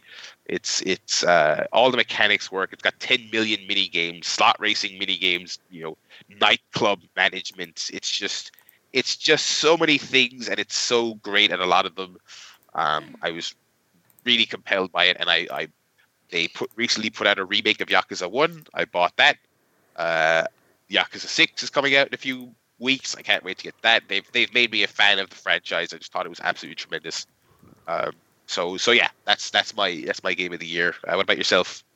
Oh, like you, I played so many games this year. This has definitely been kind of my biggest gaming year in 10 years or something like that. Honorable mentions: Horizon Zero Dawn, obviously brilliant. Yes. South Park: Fractured But Whole, super enjoyed that. However, it comes down to 3 games, which I don't kind of rate games the same way I do movies, but if I were to, I would say that there were maybe only 3 games I gave a 10 out of 10 this year. 2 of them on Switch, you might know what they are, and then 1 on PS4. So honorable mention to What Remains of Edith Finch, which is my favorite PS4 game of the year. Wonderful game. So inventive, so clever, so good. Special honorary mention to Super Mario Odyssey, which I beat 100% and enjoyed every single second of it. But game of the year by a country mile is Legend of Zelda Breath of the Wild, for reinventing games and bringing me back to my childhood for the first time in 20 years. Perfect. Nice. Game. Perfect game. And perfect for Zelda fans as well. It is a game that I definitely feel like long-time Zelda fans will enjoy, just the no pun intended, but the breath of fresh air that game is. Because the Zelda formula was getting very stale. So it's nice to have a reinvention that works so successfully, Joe. So yeah, what's your favorite video game? Well, as listeners will know, normally, because I don't really play video games that much, I normally give the award to some kind of silly mobile game. Or last year you gave the game to Learn to Fly 3. Learn to Fly 3. I'm sure we all remember that classic. So a bit of an update on video games. I've actually retired from WWE Supercard. I didn't even last as long as you did, unfortunately. I was a serious player, and then one day I was just like, I've had enough. And they started a new season. I was like, nah, that's enough. Yeah, so when season 2 stopped, I tapped.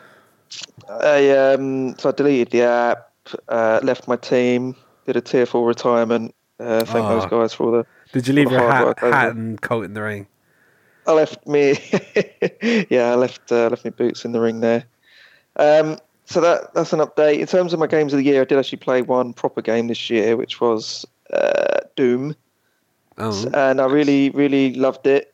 Really enjoyed it. Thought it was a fantastic game.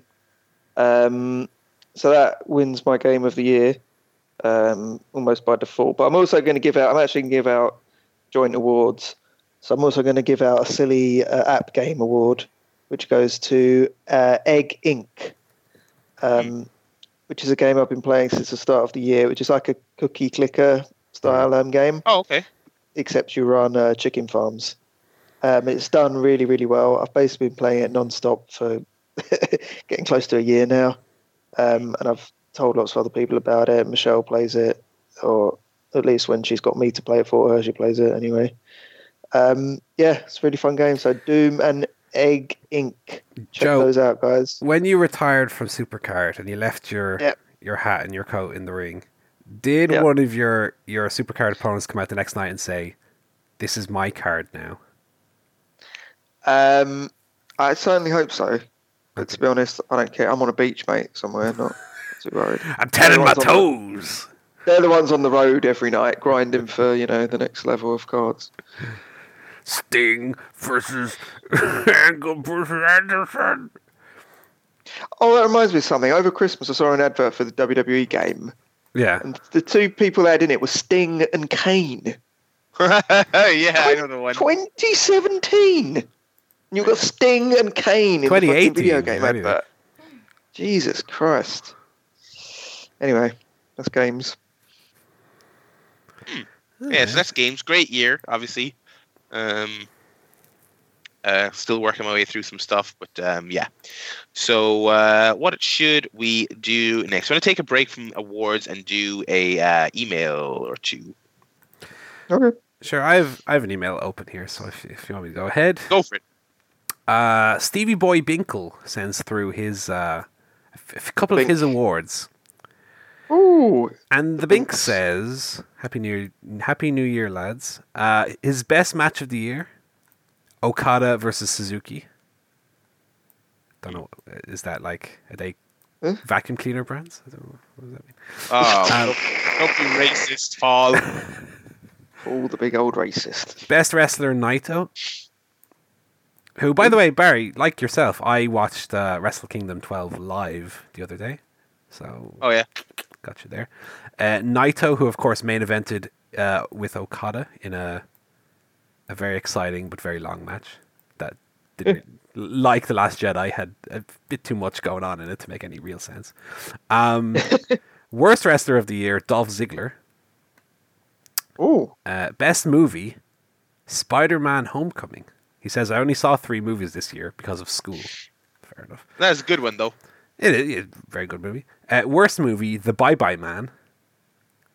Why was that one of the movies he saw? Oh, my God. The Bye Man. He says, but the director was real nice when I talked shit about her movie on Twitter, so she's okay.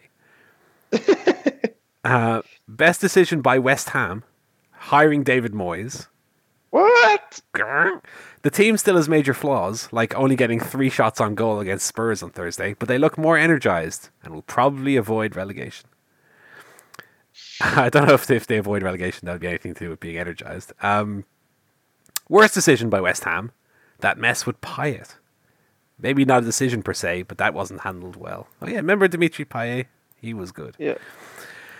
Hope you all had a great holidays, and hopefully I'll remember to email more in 2018. Well, thank you very much, Steve, for your email.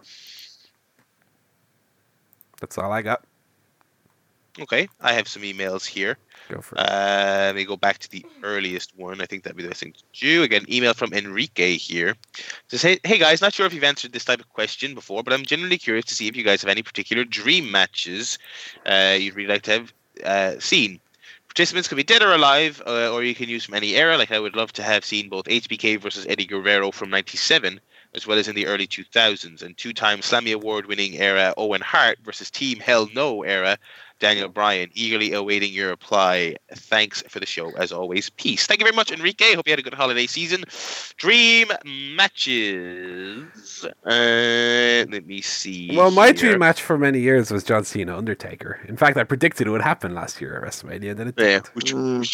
Which has escaped you yet again. That's a shame. John Cena Undertaker WrestleMania match always seemed like an obvious thing to happen, especially when the streak was active. Well, he put John Cena against.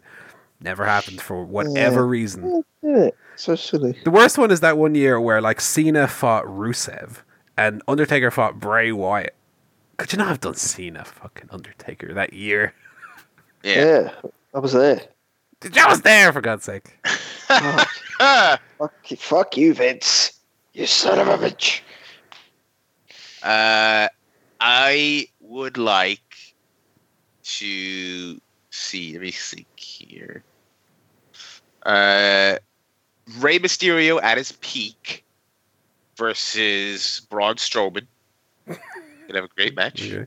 I thought you were going to say AJ Styles against Rey Mysterio. That also, that was one of my dream matches for ages. Yeah, that's a good one. Pete Dunne versus Daniel Bryan. Ooh. That would be. I think you could a lot of matches with Pete Dunne. Yeah, I was going to say this might not fall into the category of dream match per se, but I think Pete Dunne and Oney Lorcan would have a hell of a match. I was just thinking, what's a match I'd like to see Oney Lorcan in? Because I forgot to mention Lorcan versus Drew McIntyre was also a sleeper hit match of the year contender from NXT this year. Lorcan is fucking fantastic. Pete Dunne, Oney Lorcan, that's a good one. Let me see here. Actually, Pete Dunne, John Cena would be an incredible match. Let me see. Shawn Michaels versus The Rock was obviously a much talked about match that never happened. Shawn versus AJ. Shawn versus AJ, of course. I think those are some of the main ones. Austin Punk. What is it? Any wrestler dead or alive? Is it? Yeah. Okay, I'll go Dolph Ziggler dead versus Roman Reigns dead. No, but really, I think Bret Hart versus Kurt Angle. That would be two of my top 3 wrestlers of all time. Yeah. And Daniel Bryan versus Kurt Angle as well, which I guess in theory could happen, but not sure I'd want to see it now. Yeah. What? Yeah. Who knows what that would even be like? Oney Lorcan versus Minoru Suzuki. I love how much Oney Lorcan is getting into our dream matches. He's great. Just him versus Suzuki in the meanest match of all time. That'd be good, all right. But that would be great. Yeah, that's good. Thanks very much, Enrique, for that mail. Hopefully some of those matches come to fruition. Like, maybe Lorcan can go to a company that does something with him and he can wrestle some people. Question here from Scott. He says, with Dalton Castle winning the ROH World title, which happened while we were away, I believe, do you think the title change had anything to do with Cody and the Young Bucks deciding to promote their own show to prove Melty wrong? I think Dalton has figured everything it takes to be a star, and I figured he would be the champ eventually, but the timing just seems a little weird. Yeah, I don't follow ROH, but I thought that timing seemed weird. I don't know if it's that reason. I'm sure ROH are probably on board with the idea of Cody doing his own show. I think what helps Cody helps them, so I think that's fine. But I certainly think the timing was a bit off because it seems like Cody is like the hottest thing on the scene right now. But yeah, certainly interesting. He says, I'd like to see if you and Joe can guess the answer to the question only Paul can give us. The question is, do you think that Paul still throws change in the bin, or has Natty put an end to that? Interesting. I am going to say, I don't know about you, Joe, but I'm going to say yes, he does. I'm going to say it stopped when he started having to pay rent. Fuck.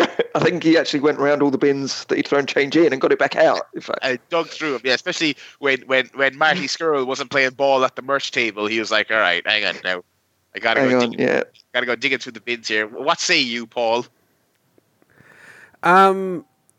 It's a little bit of column A, a little bit of column B, I would say. I don't throw change away anymore. However, if I'm at work and I'm at the vending machine getting out a little drinky poo or whatever, and I'm going through my wallet of coins, and I find a 1 cent or 2 cent coin, I will take it out and just put it up on top of the vending machine. So I don't carry it around anymore. So there's a little bit of it still going on, but not really. That's all right. And Scott says, Merry Christmas and a Happy New Year to you and Kira and the rest of your family. Scott, thank you very much, Scott. Hope you had a safe and happy Christmas and a prosperous New Year and all that jazz. One more mail here from Rashina. She says, hi, Barry and the rest of the ChairShot crew. This is a question for all of you. If WWE were to go out of business this year, 2018, what line of work do you think the McMahon family, except Shane, would be in? And do you think they'd be successful at it? The same question goes for the current main roster. Which of them do you think would be fine outside of wrestling, and which do you think they'd be doing as a career? Happy New Year! Happy New Year, Rashida. Well, I think, let me see here. Stephanie would probably become one of those like inexplicably rich people who you cannot tell what she actually does. No, she'd be a Tommy Lawrence style Oh no! Fox News anchor. Yeah, I don't. I don't think. that. I think she cares too much about her public image to do something like that. I think she would write books on what it means to be an icon in women's business. I think she would do public appearances and seminars and go to conventions, not shitty wrestling conventions, like business conventions, Yeah. and give speeches and like never do any actual work other than appearing publicly as Stephanie McMahon and writing things and using her name that she's Stephanie McMahon to succeed as. Vince, I think they would finally have an excuse to put him in a home. No, Vince would run the newly launched XFL. No, well, yeah, and then a week later, when that was dead, He's in the home. They'd set up a little. They'd go to the finest home in all of Connecticut, and they'd get the biggest cardboard box they can find, and they'd draw some screens on it, and just get some little fake wire and sellotape it to a headset, and sellotape the other side of the box, and they'd sit him down and go, "Here's your new wrestling promotion you run. Watch the monitor now. Yell at them. Tell them they're doing it wrong." And he'd be like, yes, thank you. And they'd keep him happy like that. Triple H, I mean, he's a wheeler and dealer. He'd very much be. You could remake Only Fools and Horses with Triple H selling things out of the back of his van. He'd be the new West Ham manager. Yeah, he'd buy. Actually, you know what? Yeah, he would use the last of his money to buy a football club, I think, in the UK. Let me think. Who would do well? Oh, this is a great WWE Network series. Wrestlers doing real jobs. Let me see. Baron Corbin would be bike maintenance guy, like on Discovery Channel. I could see him working as like a cook in a shitty diner. Right next to Bray Wyatt. Bray Wyatt flipping burgers. Yeah. So there's that. Becky Lynch could I think she could probably get into MMA. She has that connection. She's going out with an MMA man. Yeah. Let me see here. John Cena can go do his movies. That's fine. Undertaker can go back to the funeral home business. If he's not there. And what else we got here? AJ Styles. I feel like he could join the Briscoes on a chicken farm or something somewhere. That's Or a minister, maybe. Oh, that'd be great. Although he was never known for his promos, Yeah.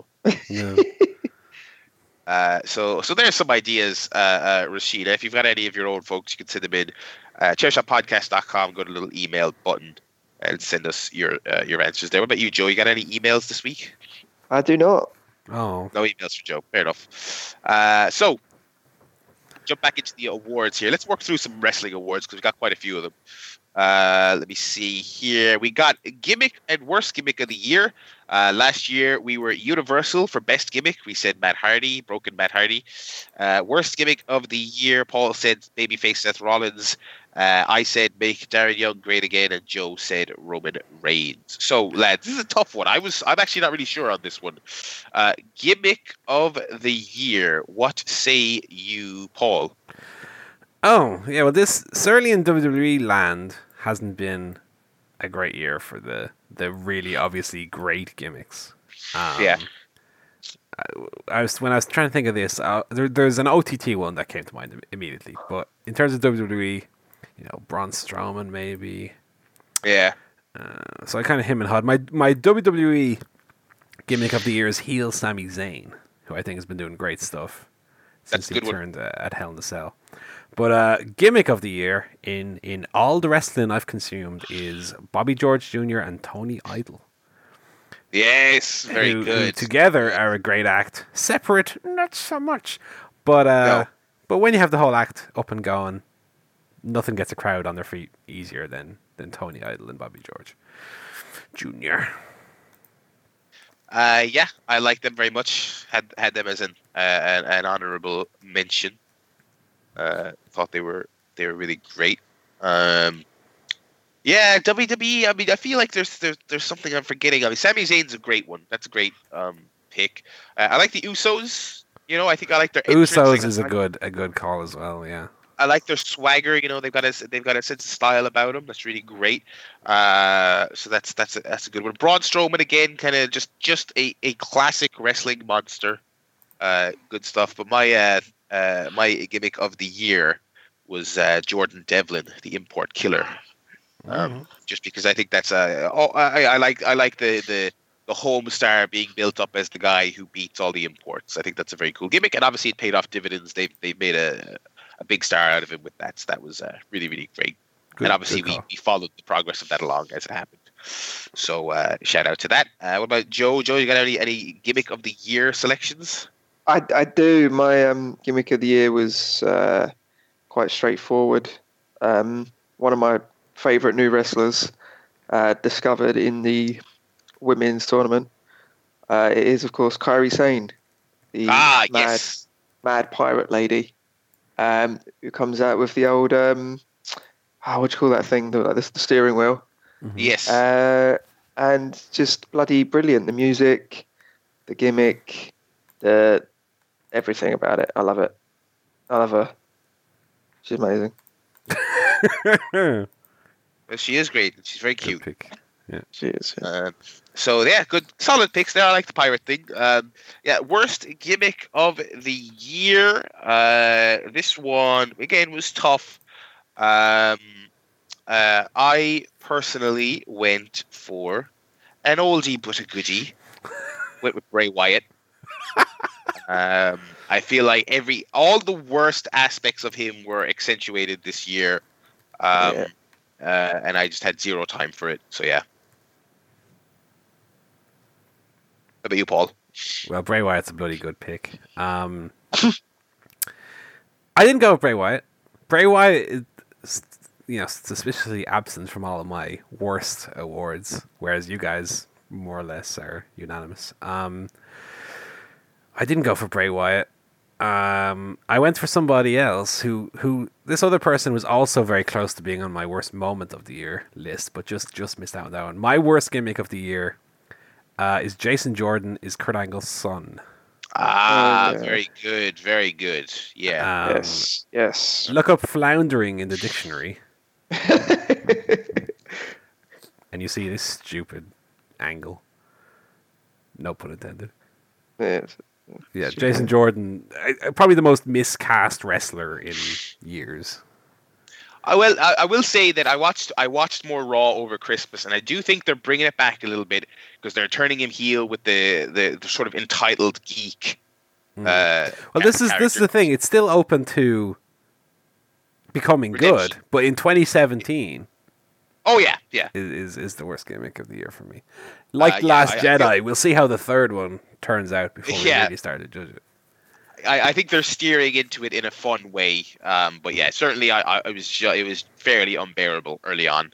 What about you, Joe? Any picks? Yeah, my worst gimmick of the year is Dave Meltzer's Twitter. Oh no!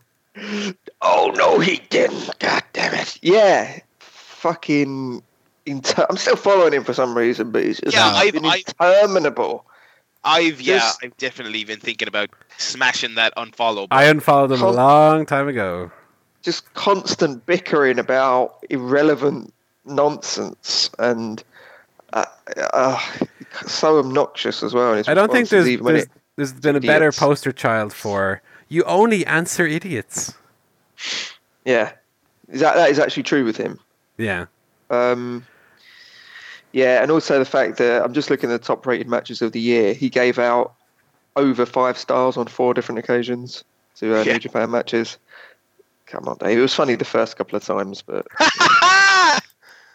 it's funny because I watched Wrestle Kingdom as Barry did, and coming out of the show, my feeling was there's nothing on that card that was 5 stars. I don't know. Have his rating come out yet for that show? I don't know. But. No. For the record, by the way, I just to be clear, I didn't watch that live. I was in work. Oh, I watched. Okay.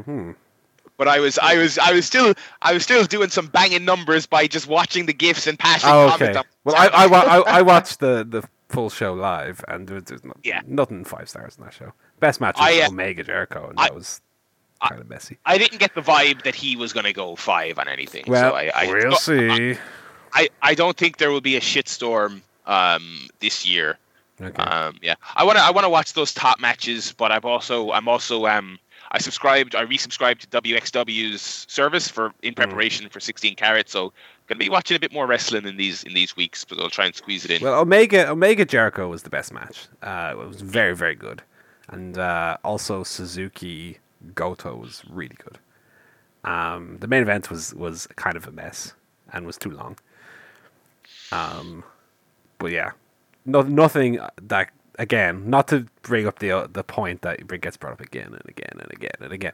Nothing on the level of Shawn Michaels Undertaker for WrestleMania. So. We'll see how it goes on it. That's a good pick though for worst gimmick of the year. Very, very good. I appreciate that. That's solid. Let's stick with the wrestling awards here for a little bit, because as I say, we've got quite a few of them. Card of the year. I won't do last year's stuff because we're going a bit long here. So, card of the year. I had for this one. I didn't really like any WWE cards top to bottom. I think they had some great matches, but not a lot of blowaway shows. Takeovers this year were like super easy to watch, super digestible, and usually at least had 1 or 2 great matches, but not top to bottom. So I went for an OTT pick. I went for Outer Space Odyssey 3, Stranger Things Have Happened. That was Moose versus Devlin, Chris Wolf, and what was it? Chris Wolf and what was it? I can't remember what that match was. Anyway, it was Matt Riddle versus. It was Chris Wolf, Kaylee Ray, Session Matt Martina, and the other Irish one. What's her name? Yeah, I couldn't remember which combination, who was on what team. But that was that. That was Extra Talented. Remember them? They were fucking awesome. Yeah.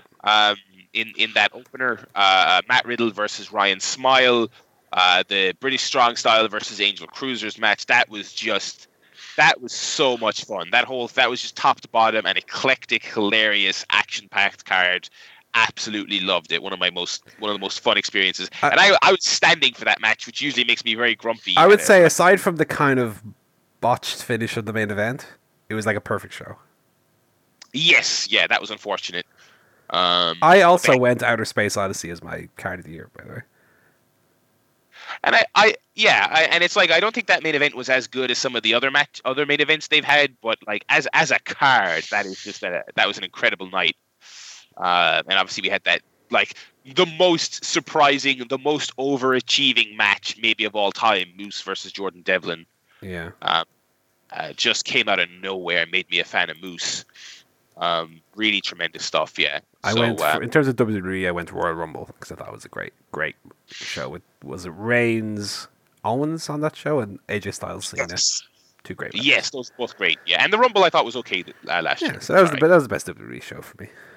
What about you, Joe? Any card of the year standouts for you? I only saw about 5. So out of those 5, UK Tournament Night 2. Excellent.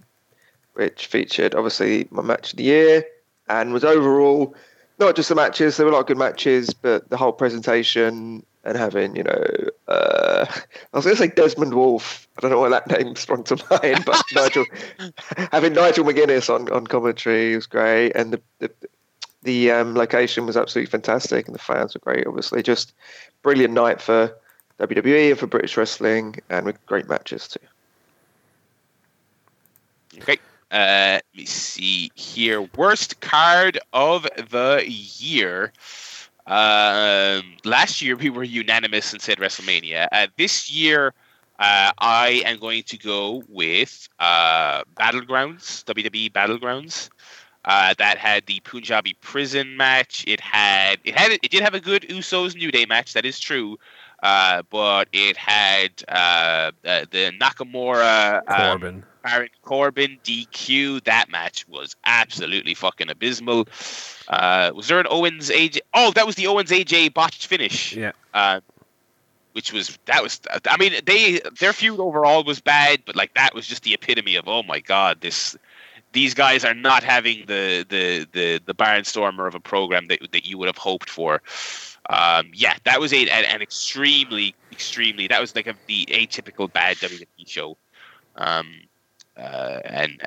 We had Natalia winning some women's match. I can't even remember this. Some 5-way match. I can't remember it at all. Cena, oh my God, Cena and Rusev in a flag match. Where the rules was you had to bring it up to the stage. Remember that? Yes. So yeah. Just 20 minutes of that. Sami Zayn beat Mike Kanellis in what I think was one of his earliest matches. Yeah, that show was abysmal. What about you, lads? Any picks? WWE Battleground. Okay. it's all been said. Well, I didn't see Battleground, so I've just gone for WrestleMania again. Well, that's good for you, because it was Yeah, I thought WrestleMania I thought was like a contender for like best and worst because it had a lot of good stuff. Half of it was good and half of it was bad. That second half just absolutely killed it. Yeah, so I think of the few shows I saw that had the most worst bad shit on it. The first half killed it, and the second half killed it. Let me see here. So, here's a good one. I'm interested to hear the picks on this one.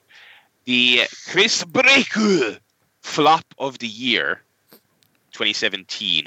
There's a lot of choices here. Last year, Joe mentioned the Cruiserweight title and TJP. I think that was a good one. My 2017 honorable mentions include the Cruiserweight title. They include 205 Live. They include the 205 Live Tour, which technically 2018, but that just got one of those shows just got cancelled. Flop of the year would also include Jinder Mahal. That was one of my nominees for worst gimmick as well. Was Jinder Mahal as pushed main eventer for the Indian market, but they made him a heel who made India seem as an evil thing, and then they had to cancel one of their India shows. So that was that. So that's an honorable mention for him. Last year I picked Baron Corbin. I think he should get a flop of the year mention as well this year. But my overall flop of the year, it is with a heavy heart that I picked this. It is Bayley. Who has been a pretty much a constant disappointment. Some of the worst kind of promos of the year.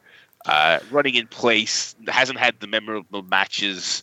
And the ultimate thing, you don't want Bayley to feel like she felt like just another person on the roster, unfortunately. So very, very, very disappointed with Bayley. I think that's a good call. Because my hopes for her were so sky high. You know, I said, very infamously maybe, I said she could be like a female John Cena. Oh. -1 on the predictions game. Yeah. I didn't go for Bayley though. I went for someone else. Okay. I think it's someone who actually we gave the Lex Luger total package of the year, maybe in the last 2 or 3 years. Oh. Barry and Joe, imagine I told you at the start of the year that you would have at least 2 or 3 dream matches given to you this year. You would have Brock Lesnar against Samoa Joe. Brock Lesnar and Braun Strowman.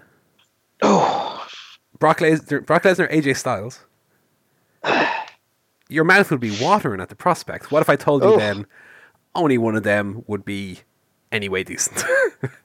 And the other 2 would suck. Yeah. Flop of the year, WWE Universal Champion all year, Brock Lesnar.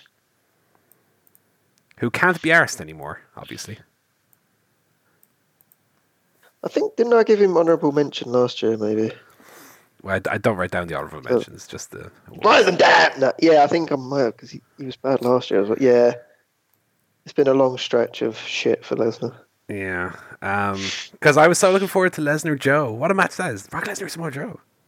Yeah, God, that was so disappointing, that match. Brock Lesnar, Strowman, same thing. 1 F5, off you go.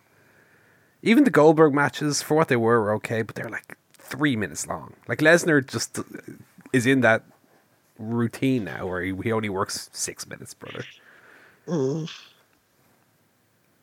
AJ did okay to get like a good match out of him, but even that wasn't like what you would get with a top level motivated Lesnar. So Brock Lesnar, flop of the year. Fair enough. Go on, Joe.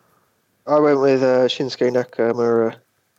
Oh, yes. Just Also, because of thinking back to how much people loved him and how much of a star he was and what he was doing in New Japan, and then just what happened in WWE. It's just like, and I don't know if it's his fault or their fault, but it's just, it's not really worked. no, somewhere in between, I think. Mm. Because they put him in a 2-3 month feud with Jinder where he lost every match. Yeah. And now he's in this kind of weird dream team, tag team with Orton, I suppose, where they've just been doing that for like 3 months without any kind of real feud to it. So I don't know what he's doing. Weird, for sure. Up next, we got Moment of the Year. Some great moments this year. I think it's probably been comparable to last year, yeah. I would say honorable mentions to Kairi Sane winning the Mae Young Classic. Yeah. Moose throwing Devlin into the crowd in OTT. Paul, yeah, you were there for this. Being in the Tivoli when they announced the National Stadium for the first time. Yes. That was and when they revealed Kenny Omega would be there. Mm-hmm. My moment of the year, though, was the revelation that Chris Jericho would be at the Tokyo Dome. I legitimately out of left field, legitimately not something I ever expected. Cool presentation. Also an honorable mention to the angle where Jericho beat the shit out of Omega, bloodied him up. That whole thing was great. And it at a time when the indies and non WWE companies like New Japan are gaining more and more steam, this felt like a legitimate jump, quote unquote, even though I don't think it's a massive defection or anything. It felt like in the moment, it felt like that was a significant changing of the tides, and it reinvigorated Jericho a little bit as well. So love that moment, and I haven't seen the match yet, but I'm looking forward to checking it out. That was my favorite moment of the year. Cool. What about you, Paul? I think there were 2 segments that WWE did this year that you could say were quote unquote perfect. 2 perfect segments. Maybe not as good as Sheamus Randy Orton in the build up to SummerSlam 2010. But I think there are 2 segments that were perfect. And I've gone for one of those. Honorable mention to the Festival of Friendship with the list of Kevin Owens on the back of it. Oh yeah. I was tempted to pick that. I think if again to nitpick, I think if Jericho had not kind of so obviously held it up like a panto, if that was done with a little bit more subtlety, I think that would have been maybe my moment of the year. But my moment of the year might be a controversial one. Having just beat The Undertaker in the main event of WrestleMania, Roman Reigns opened Raw the next night and came out and stood in the ring for about 8 minutes and didn't say anything as the crowd just berated him. And he only said one line, which was, "This is my yard now," which I referenced a little bit earlier on. And he left. And in fairness, it wasn't exactly followed up on with any great, intrigue or anything. But for that moment, I thought that segment was so perfectly done. He didn't have to say any more. He didn't have to say any less. He just came out and said that, and the crowd went even madder. It was great. And for me, that was the peak of like creative for the year. Like that was the perfect follow up to The Undertaker's retirement. Is Roman Reigns doesn't come out and say, "Oh, he was a great man. This is my yard now." Perfect. Drop the mic. If only he had kind of then developed more kind of heelish tendencies, I think that would have been perfect. But as it was brilliant.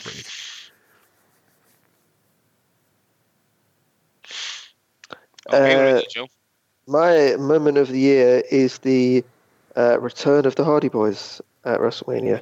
Oh, excellent. which was we kind of thought would happen, but wasn't 100% sure, and then it did happen. It was fantastic. Because God, love those boys. I tell you what, if it weren't for the Woken stuff earlier, I think he could have had Hardys in flop of the year as well.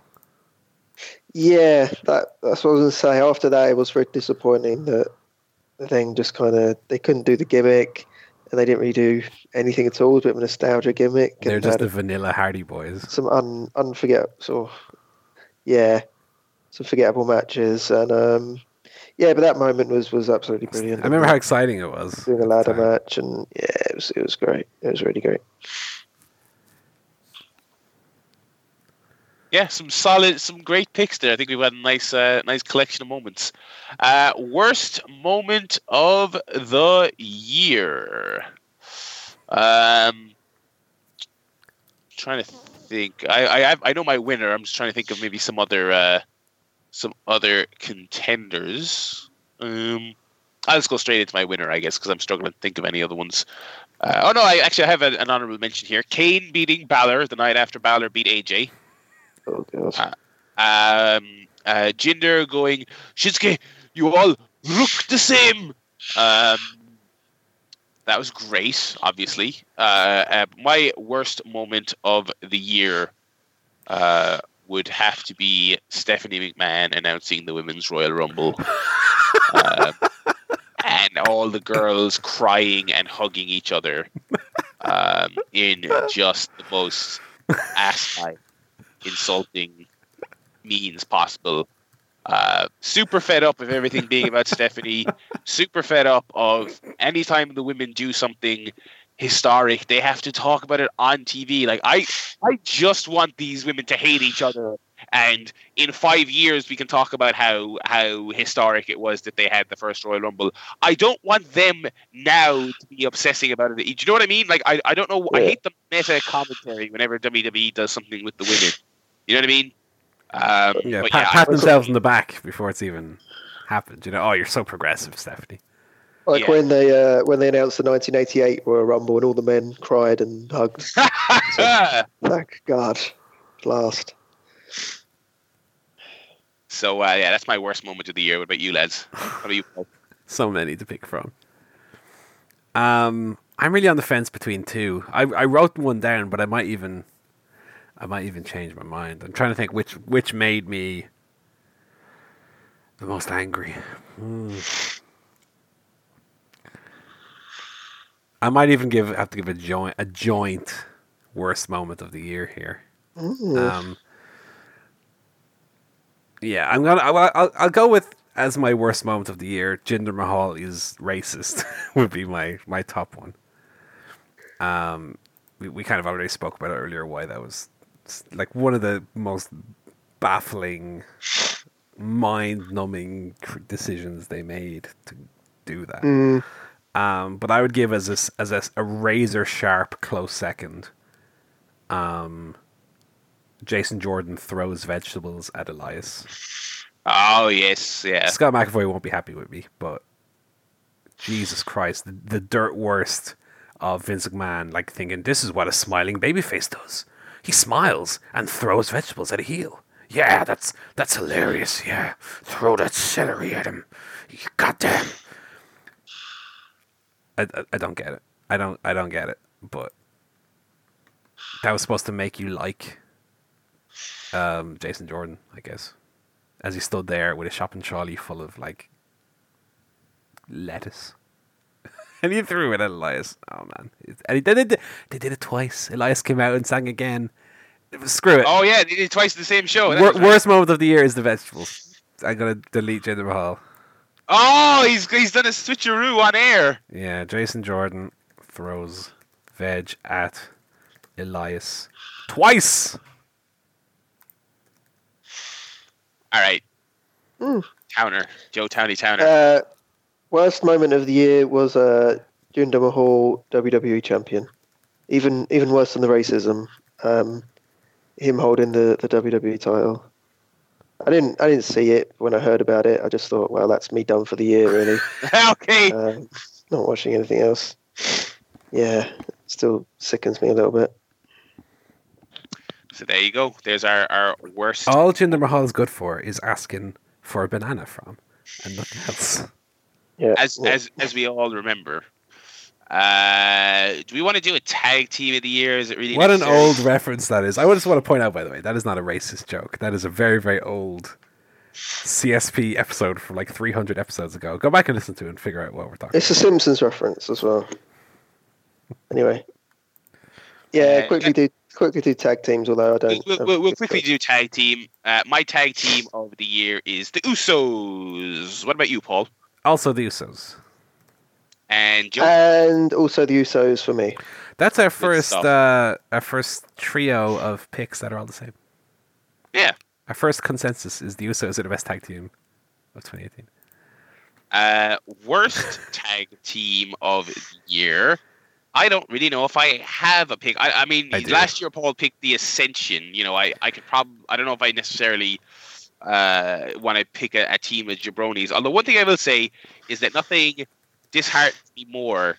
This could have been a contender for flop of the year. Actually, was the way Luke Harper was possibly on the ascent earlier in this year, and now he's back with Rowan. Yeah. So I guess for worst team, I'll go for the Bludgeon Brothers purely for what they represent in terms of how they've handled Harper. I'd probably go with the Bludgeon Brothers. In terms of WWE, I think a lot of the tag teams this year have kind of been elevated, like Usos, New Day, Breezango with Fashion Files, Gable and Benjamin, The Bar on Raw. I feel like a lot of tag teams have kind of elevated the game. The only one in WWE that I feel like didn't, and they kind of broke them up, might have been as a result, was the Hype Bros. So my WWE pick is Hype Bros, but my overall worst tag team of the year is 2 Unlimited from OTT. Oh, I was thinking of that, yeah. Good. Yeah, that's unfortunate. I've written down here the Hammer Brothers because I couldn't remember what the Bludgeon Brothers were called, but yeah, I went for them just based on the fact that I think Luke Harper's really good. Yeah. And the fact they got stuck in that throwback 80s team gimmick with Rowan is awful. Yeah, I think I've said it before, but like a lot of SmackDown today has a real weird, like mid to late 2000s feel to it. Like I remember they introduced like Gemini and Simon Dean and a lot of these like weird gimmicks that don't really work. I feel like SmackDown has a lot of that going on now, like Bludgeon Brothers and Jinder Mahal, and it doesn't really fit. Anyway, 2 awards left, the 2 big ones. 2 biggies. I think we'll have to rename the next one. We will finally have to. We said that last year, and we just didn't bother. Never mind that shit. Here comes Mong of the year. We really have to rename that. We really have to. We should, at the very least, we need to call it the Mongo of the year or something. We could have it the Chris Jericho Stupid Idiot of the year or something.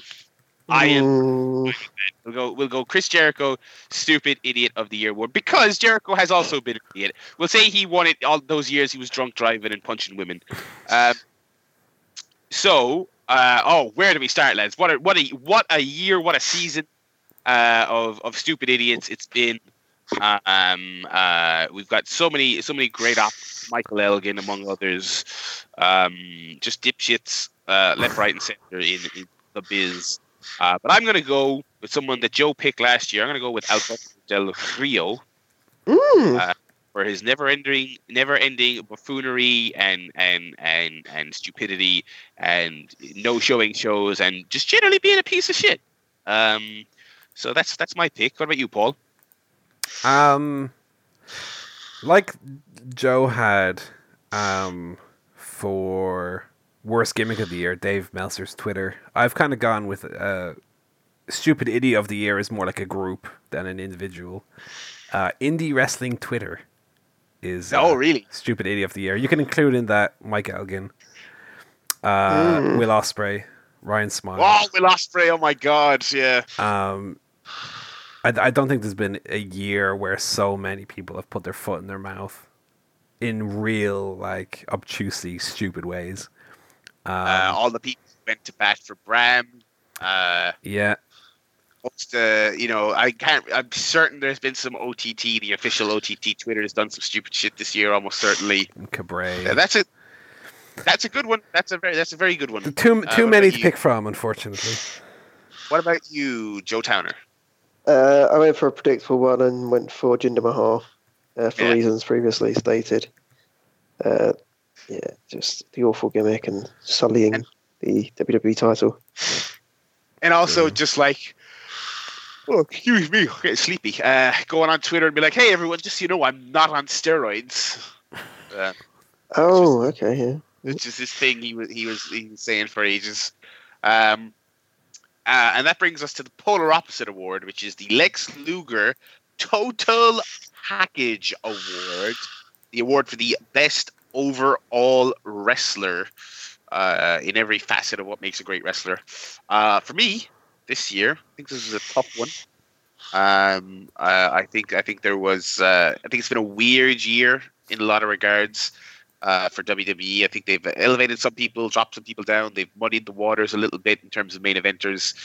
But I'm going to go for someone who I think has finally nailed their character in promos. It's been a bumpy road, but they got there eventually and has been very good in ring for years and continued to be very good this year. Got to go with Roman Reigns. Wow. What?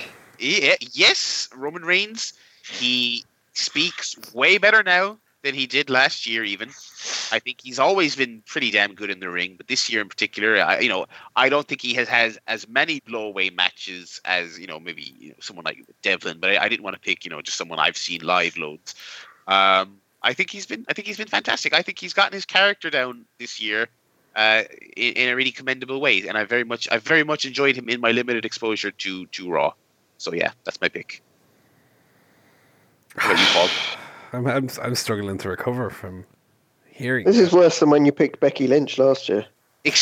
Rebecca Lynch is such a fucking attention seeker. Jesus. Excuse me. I'm looking at also the list of last year. Why did you pick Dutch Mantel as Idiot of the Year last year? What was that about? That was when he when Joe Cox got murdered. Oh, He was like, I thought they didn't have guns in England.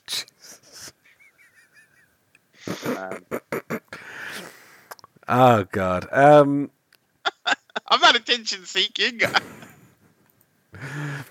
Lex Luger Total Package of the Year.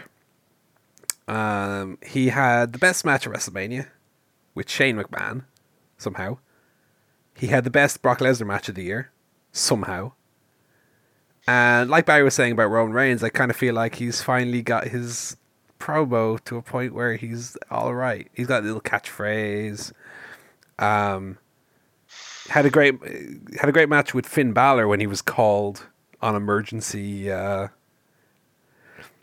call. He came out and had the best match of that show. So for me, got to be AJ Styles. Good choice. So I went for someone who had 3 match of the year contenders with the same person. There we go. However, this half of that tandem also has an absolutely phenomenal ring presence, which is why I plumped for him. Is Pete Dunne, Cruiserweight. Yes, very good. That was a very, very good pick. I was on the Pete Dunne train up until a few hours ago when I was thinking about this, and just because the thing about Dunne as well is like, his WWE stuff alone tells you how great he is, but if you look on the indies, he's got such an eclectic mix of like comedy and serious and tag and single. He's done it all. I mean, him and Tyler Bate had a match where they wrestled as each other's gimmick. Oh yeah. Tyler came out with the belt and doing the bruiserweight stuff, and it was great. He's so versatile. He's really tremendous. Yeah, I just for some reason I wanted to commend the improvement in Reigns this year, but Pete Dunne was my close second. But yeah, I think this is some strong awards we have there. I think Pete Dunne for me will be a future Lex Luger total package. And he definitely was the MVP of some of the shows I went to this year. So we have to pick an overall winner. Oh yeah, we do. We have to give it to one, don't we? Well, Jesus, So- we've got three very strong ones. Do we have to pick one? Do we? Yeah, Yeah, we every always year do we that. do. We pick one podcast Lex Luger total package of the year. Oh, okay. Well, I would say, Paul, especially based on what we've seen live, you and I can certainly get on board with Pete Dunne, can't we? I can. I mean, I would definitely.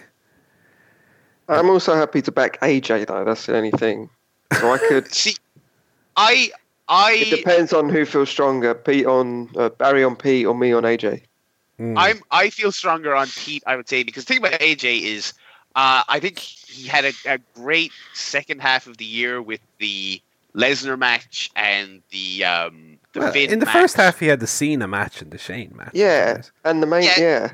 But he also had like the Owens matches that were like, and the Jinder matches. They're like, Well, to be fair, he had the best match of Jinder's career. But I will Lesnar's say only that good match as well. yeah, Lesnar's best match in ages. I mean, but like I will say that I thought 2016 was this incredible, explosive, one of the best debut years of anyone. Let me hang on. Let me have a look here. Total package of the year. Becky Lynch. And- Barry says. Well, we're not talking about my pick last year. We're talking about this. Well, not as good as Becky Lynch, apparently, right? Anyway, well, because AJ also had like the Jericho stuff last year that was bad. I True. mean, that's not my fault. Anyway, No. the point Well, I'm making, Joe gave to AJ last year. the point Yeah. I am making here is that I think Pete Dunne is a better pick because he has the bait matches and the other WWE UK stuff. Okay, he has the stuff we saw in OTT, including remember that handicap match in December. Well, That he was great? the best performer of that show. And he almost entirely because of him. We had the super hilarious Angel Cruz 6-man tag. We had the all action Sami Callihan, Keith Lee tag. They had the Kings of the North match that you eventually got around to watching. I don't know that I would include all of his British strong style stuff though. Like I would like to see I would like to see him kind of branch out on his own a little bit. He was in it, mate. He was in it. He was in it, but I think he has a stronger resume than AJ. IMO. yeah, I mean, I think that's fair, but I'd also like to see more of him. Full stop. You know, I feel like I haven't seen that much Pete Dunne this year. It's true. But what we have seen, What we have seen was very bloody Excellent. good, very bloody good. How about just because this is so gridlocked, we go Roman Reigns. yeah, no fucking way. Yes. No fucking way. Yes. No, it's I don't know, AJ or Pete. Toss a coin. All right. If you guys are more in favor of AJ, I can get on board with. Well, AJ. how about if you had to vote for someone who was not the person you picked, who would you vote for? I would AJ. vote for Pete. And I'd vote for Pete as well. This is like Bret Hart, Lex Luger, Royal Rumble all over again. They both get to wrestle Yokozuna. Yeah, so if we count it up that way, like if you count it like 1 point for your pick and 1 point for who out of the other two would you pick, then Pete Dunne has the most points. Because both me and Barry would pick Pete Dunne if we didn't pick our own choice. So Right. I think Pete Dunne. Okay, yeah. Just a Pete then. Yeah. Go. Pete Dunne, Lex Luger Total Package of the Year 2018. Congrats, Pete. Keep it up. Yeah, well done, mate. Keep being a good wrestler. Yeah. And that is going to do it for our 2017 awards. We talked some games, we talked some movies, talked some films, and we recapped some wrestling. Next week, we'll be back with your regularly scheduled ChairShot podcast fun. We'll talk about whatever happened in the news. We'll read your emails. We'll have movie guff, film guff, all that other guff, wrestling news, dissection of some variety, and so on and so forth. So thank you very much for listening, folks. We hope you had a safe new year. Hope you're happy and all all that jazz. And we look forward to talking to you again throughout this year. And yeah, so do follow along at ChairShot Pod and send us an email if you want to be part of the show. And we'll talk to you again next week. So until then, it is goodbye from me, Barry Murphy. It's goodbye from Paul Griffin. Goodbye. And it's goodbye from Mr. Joe Towner. Goodbye.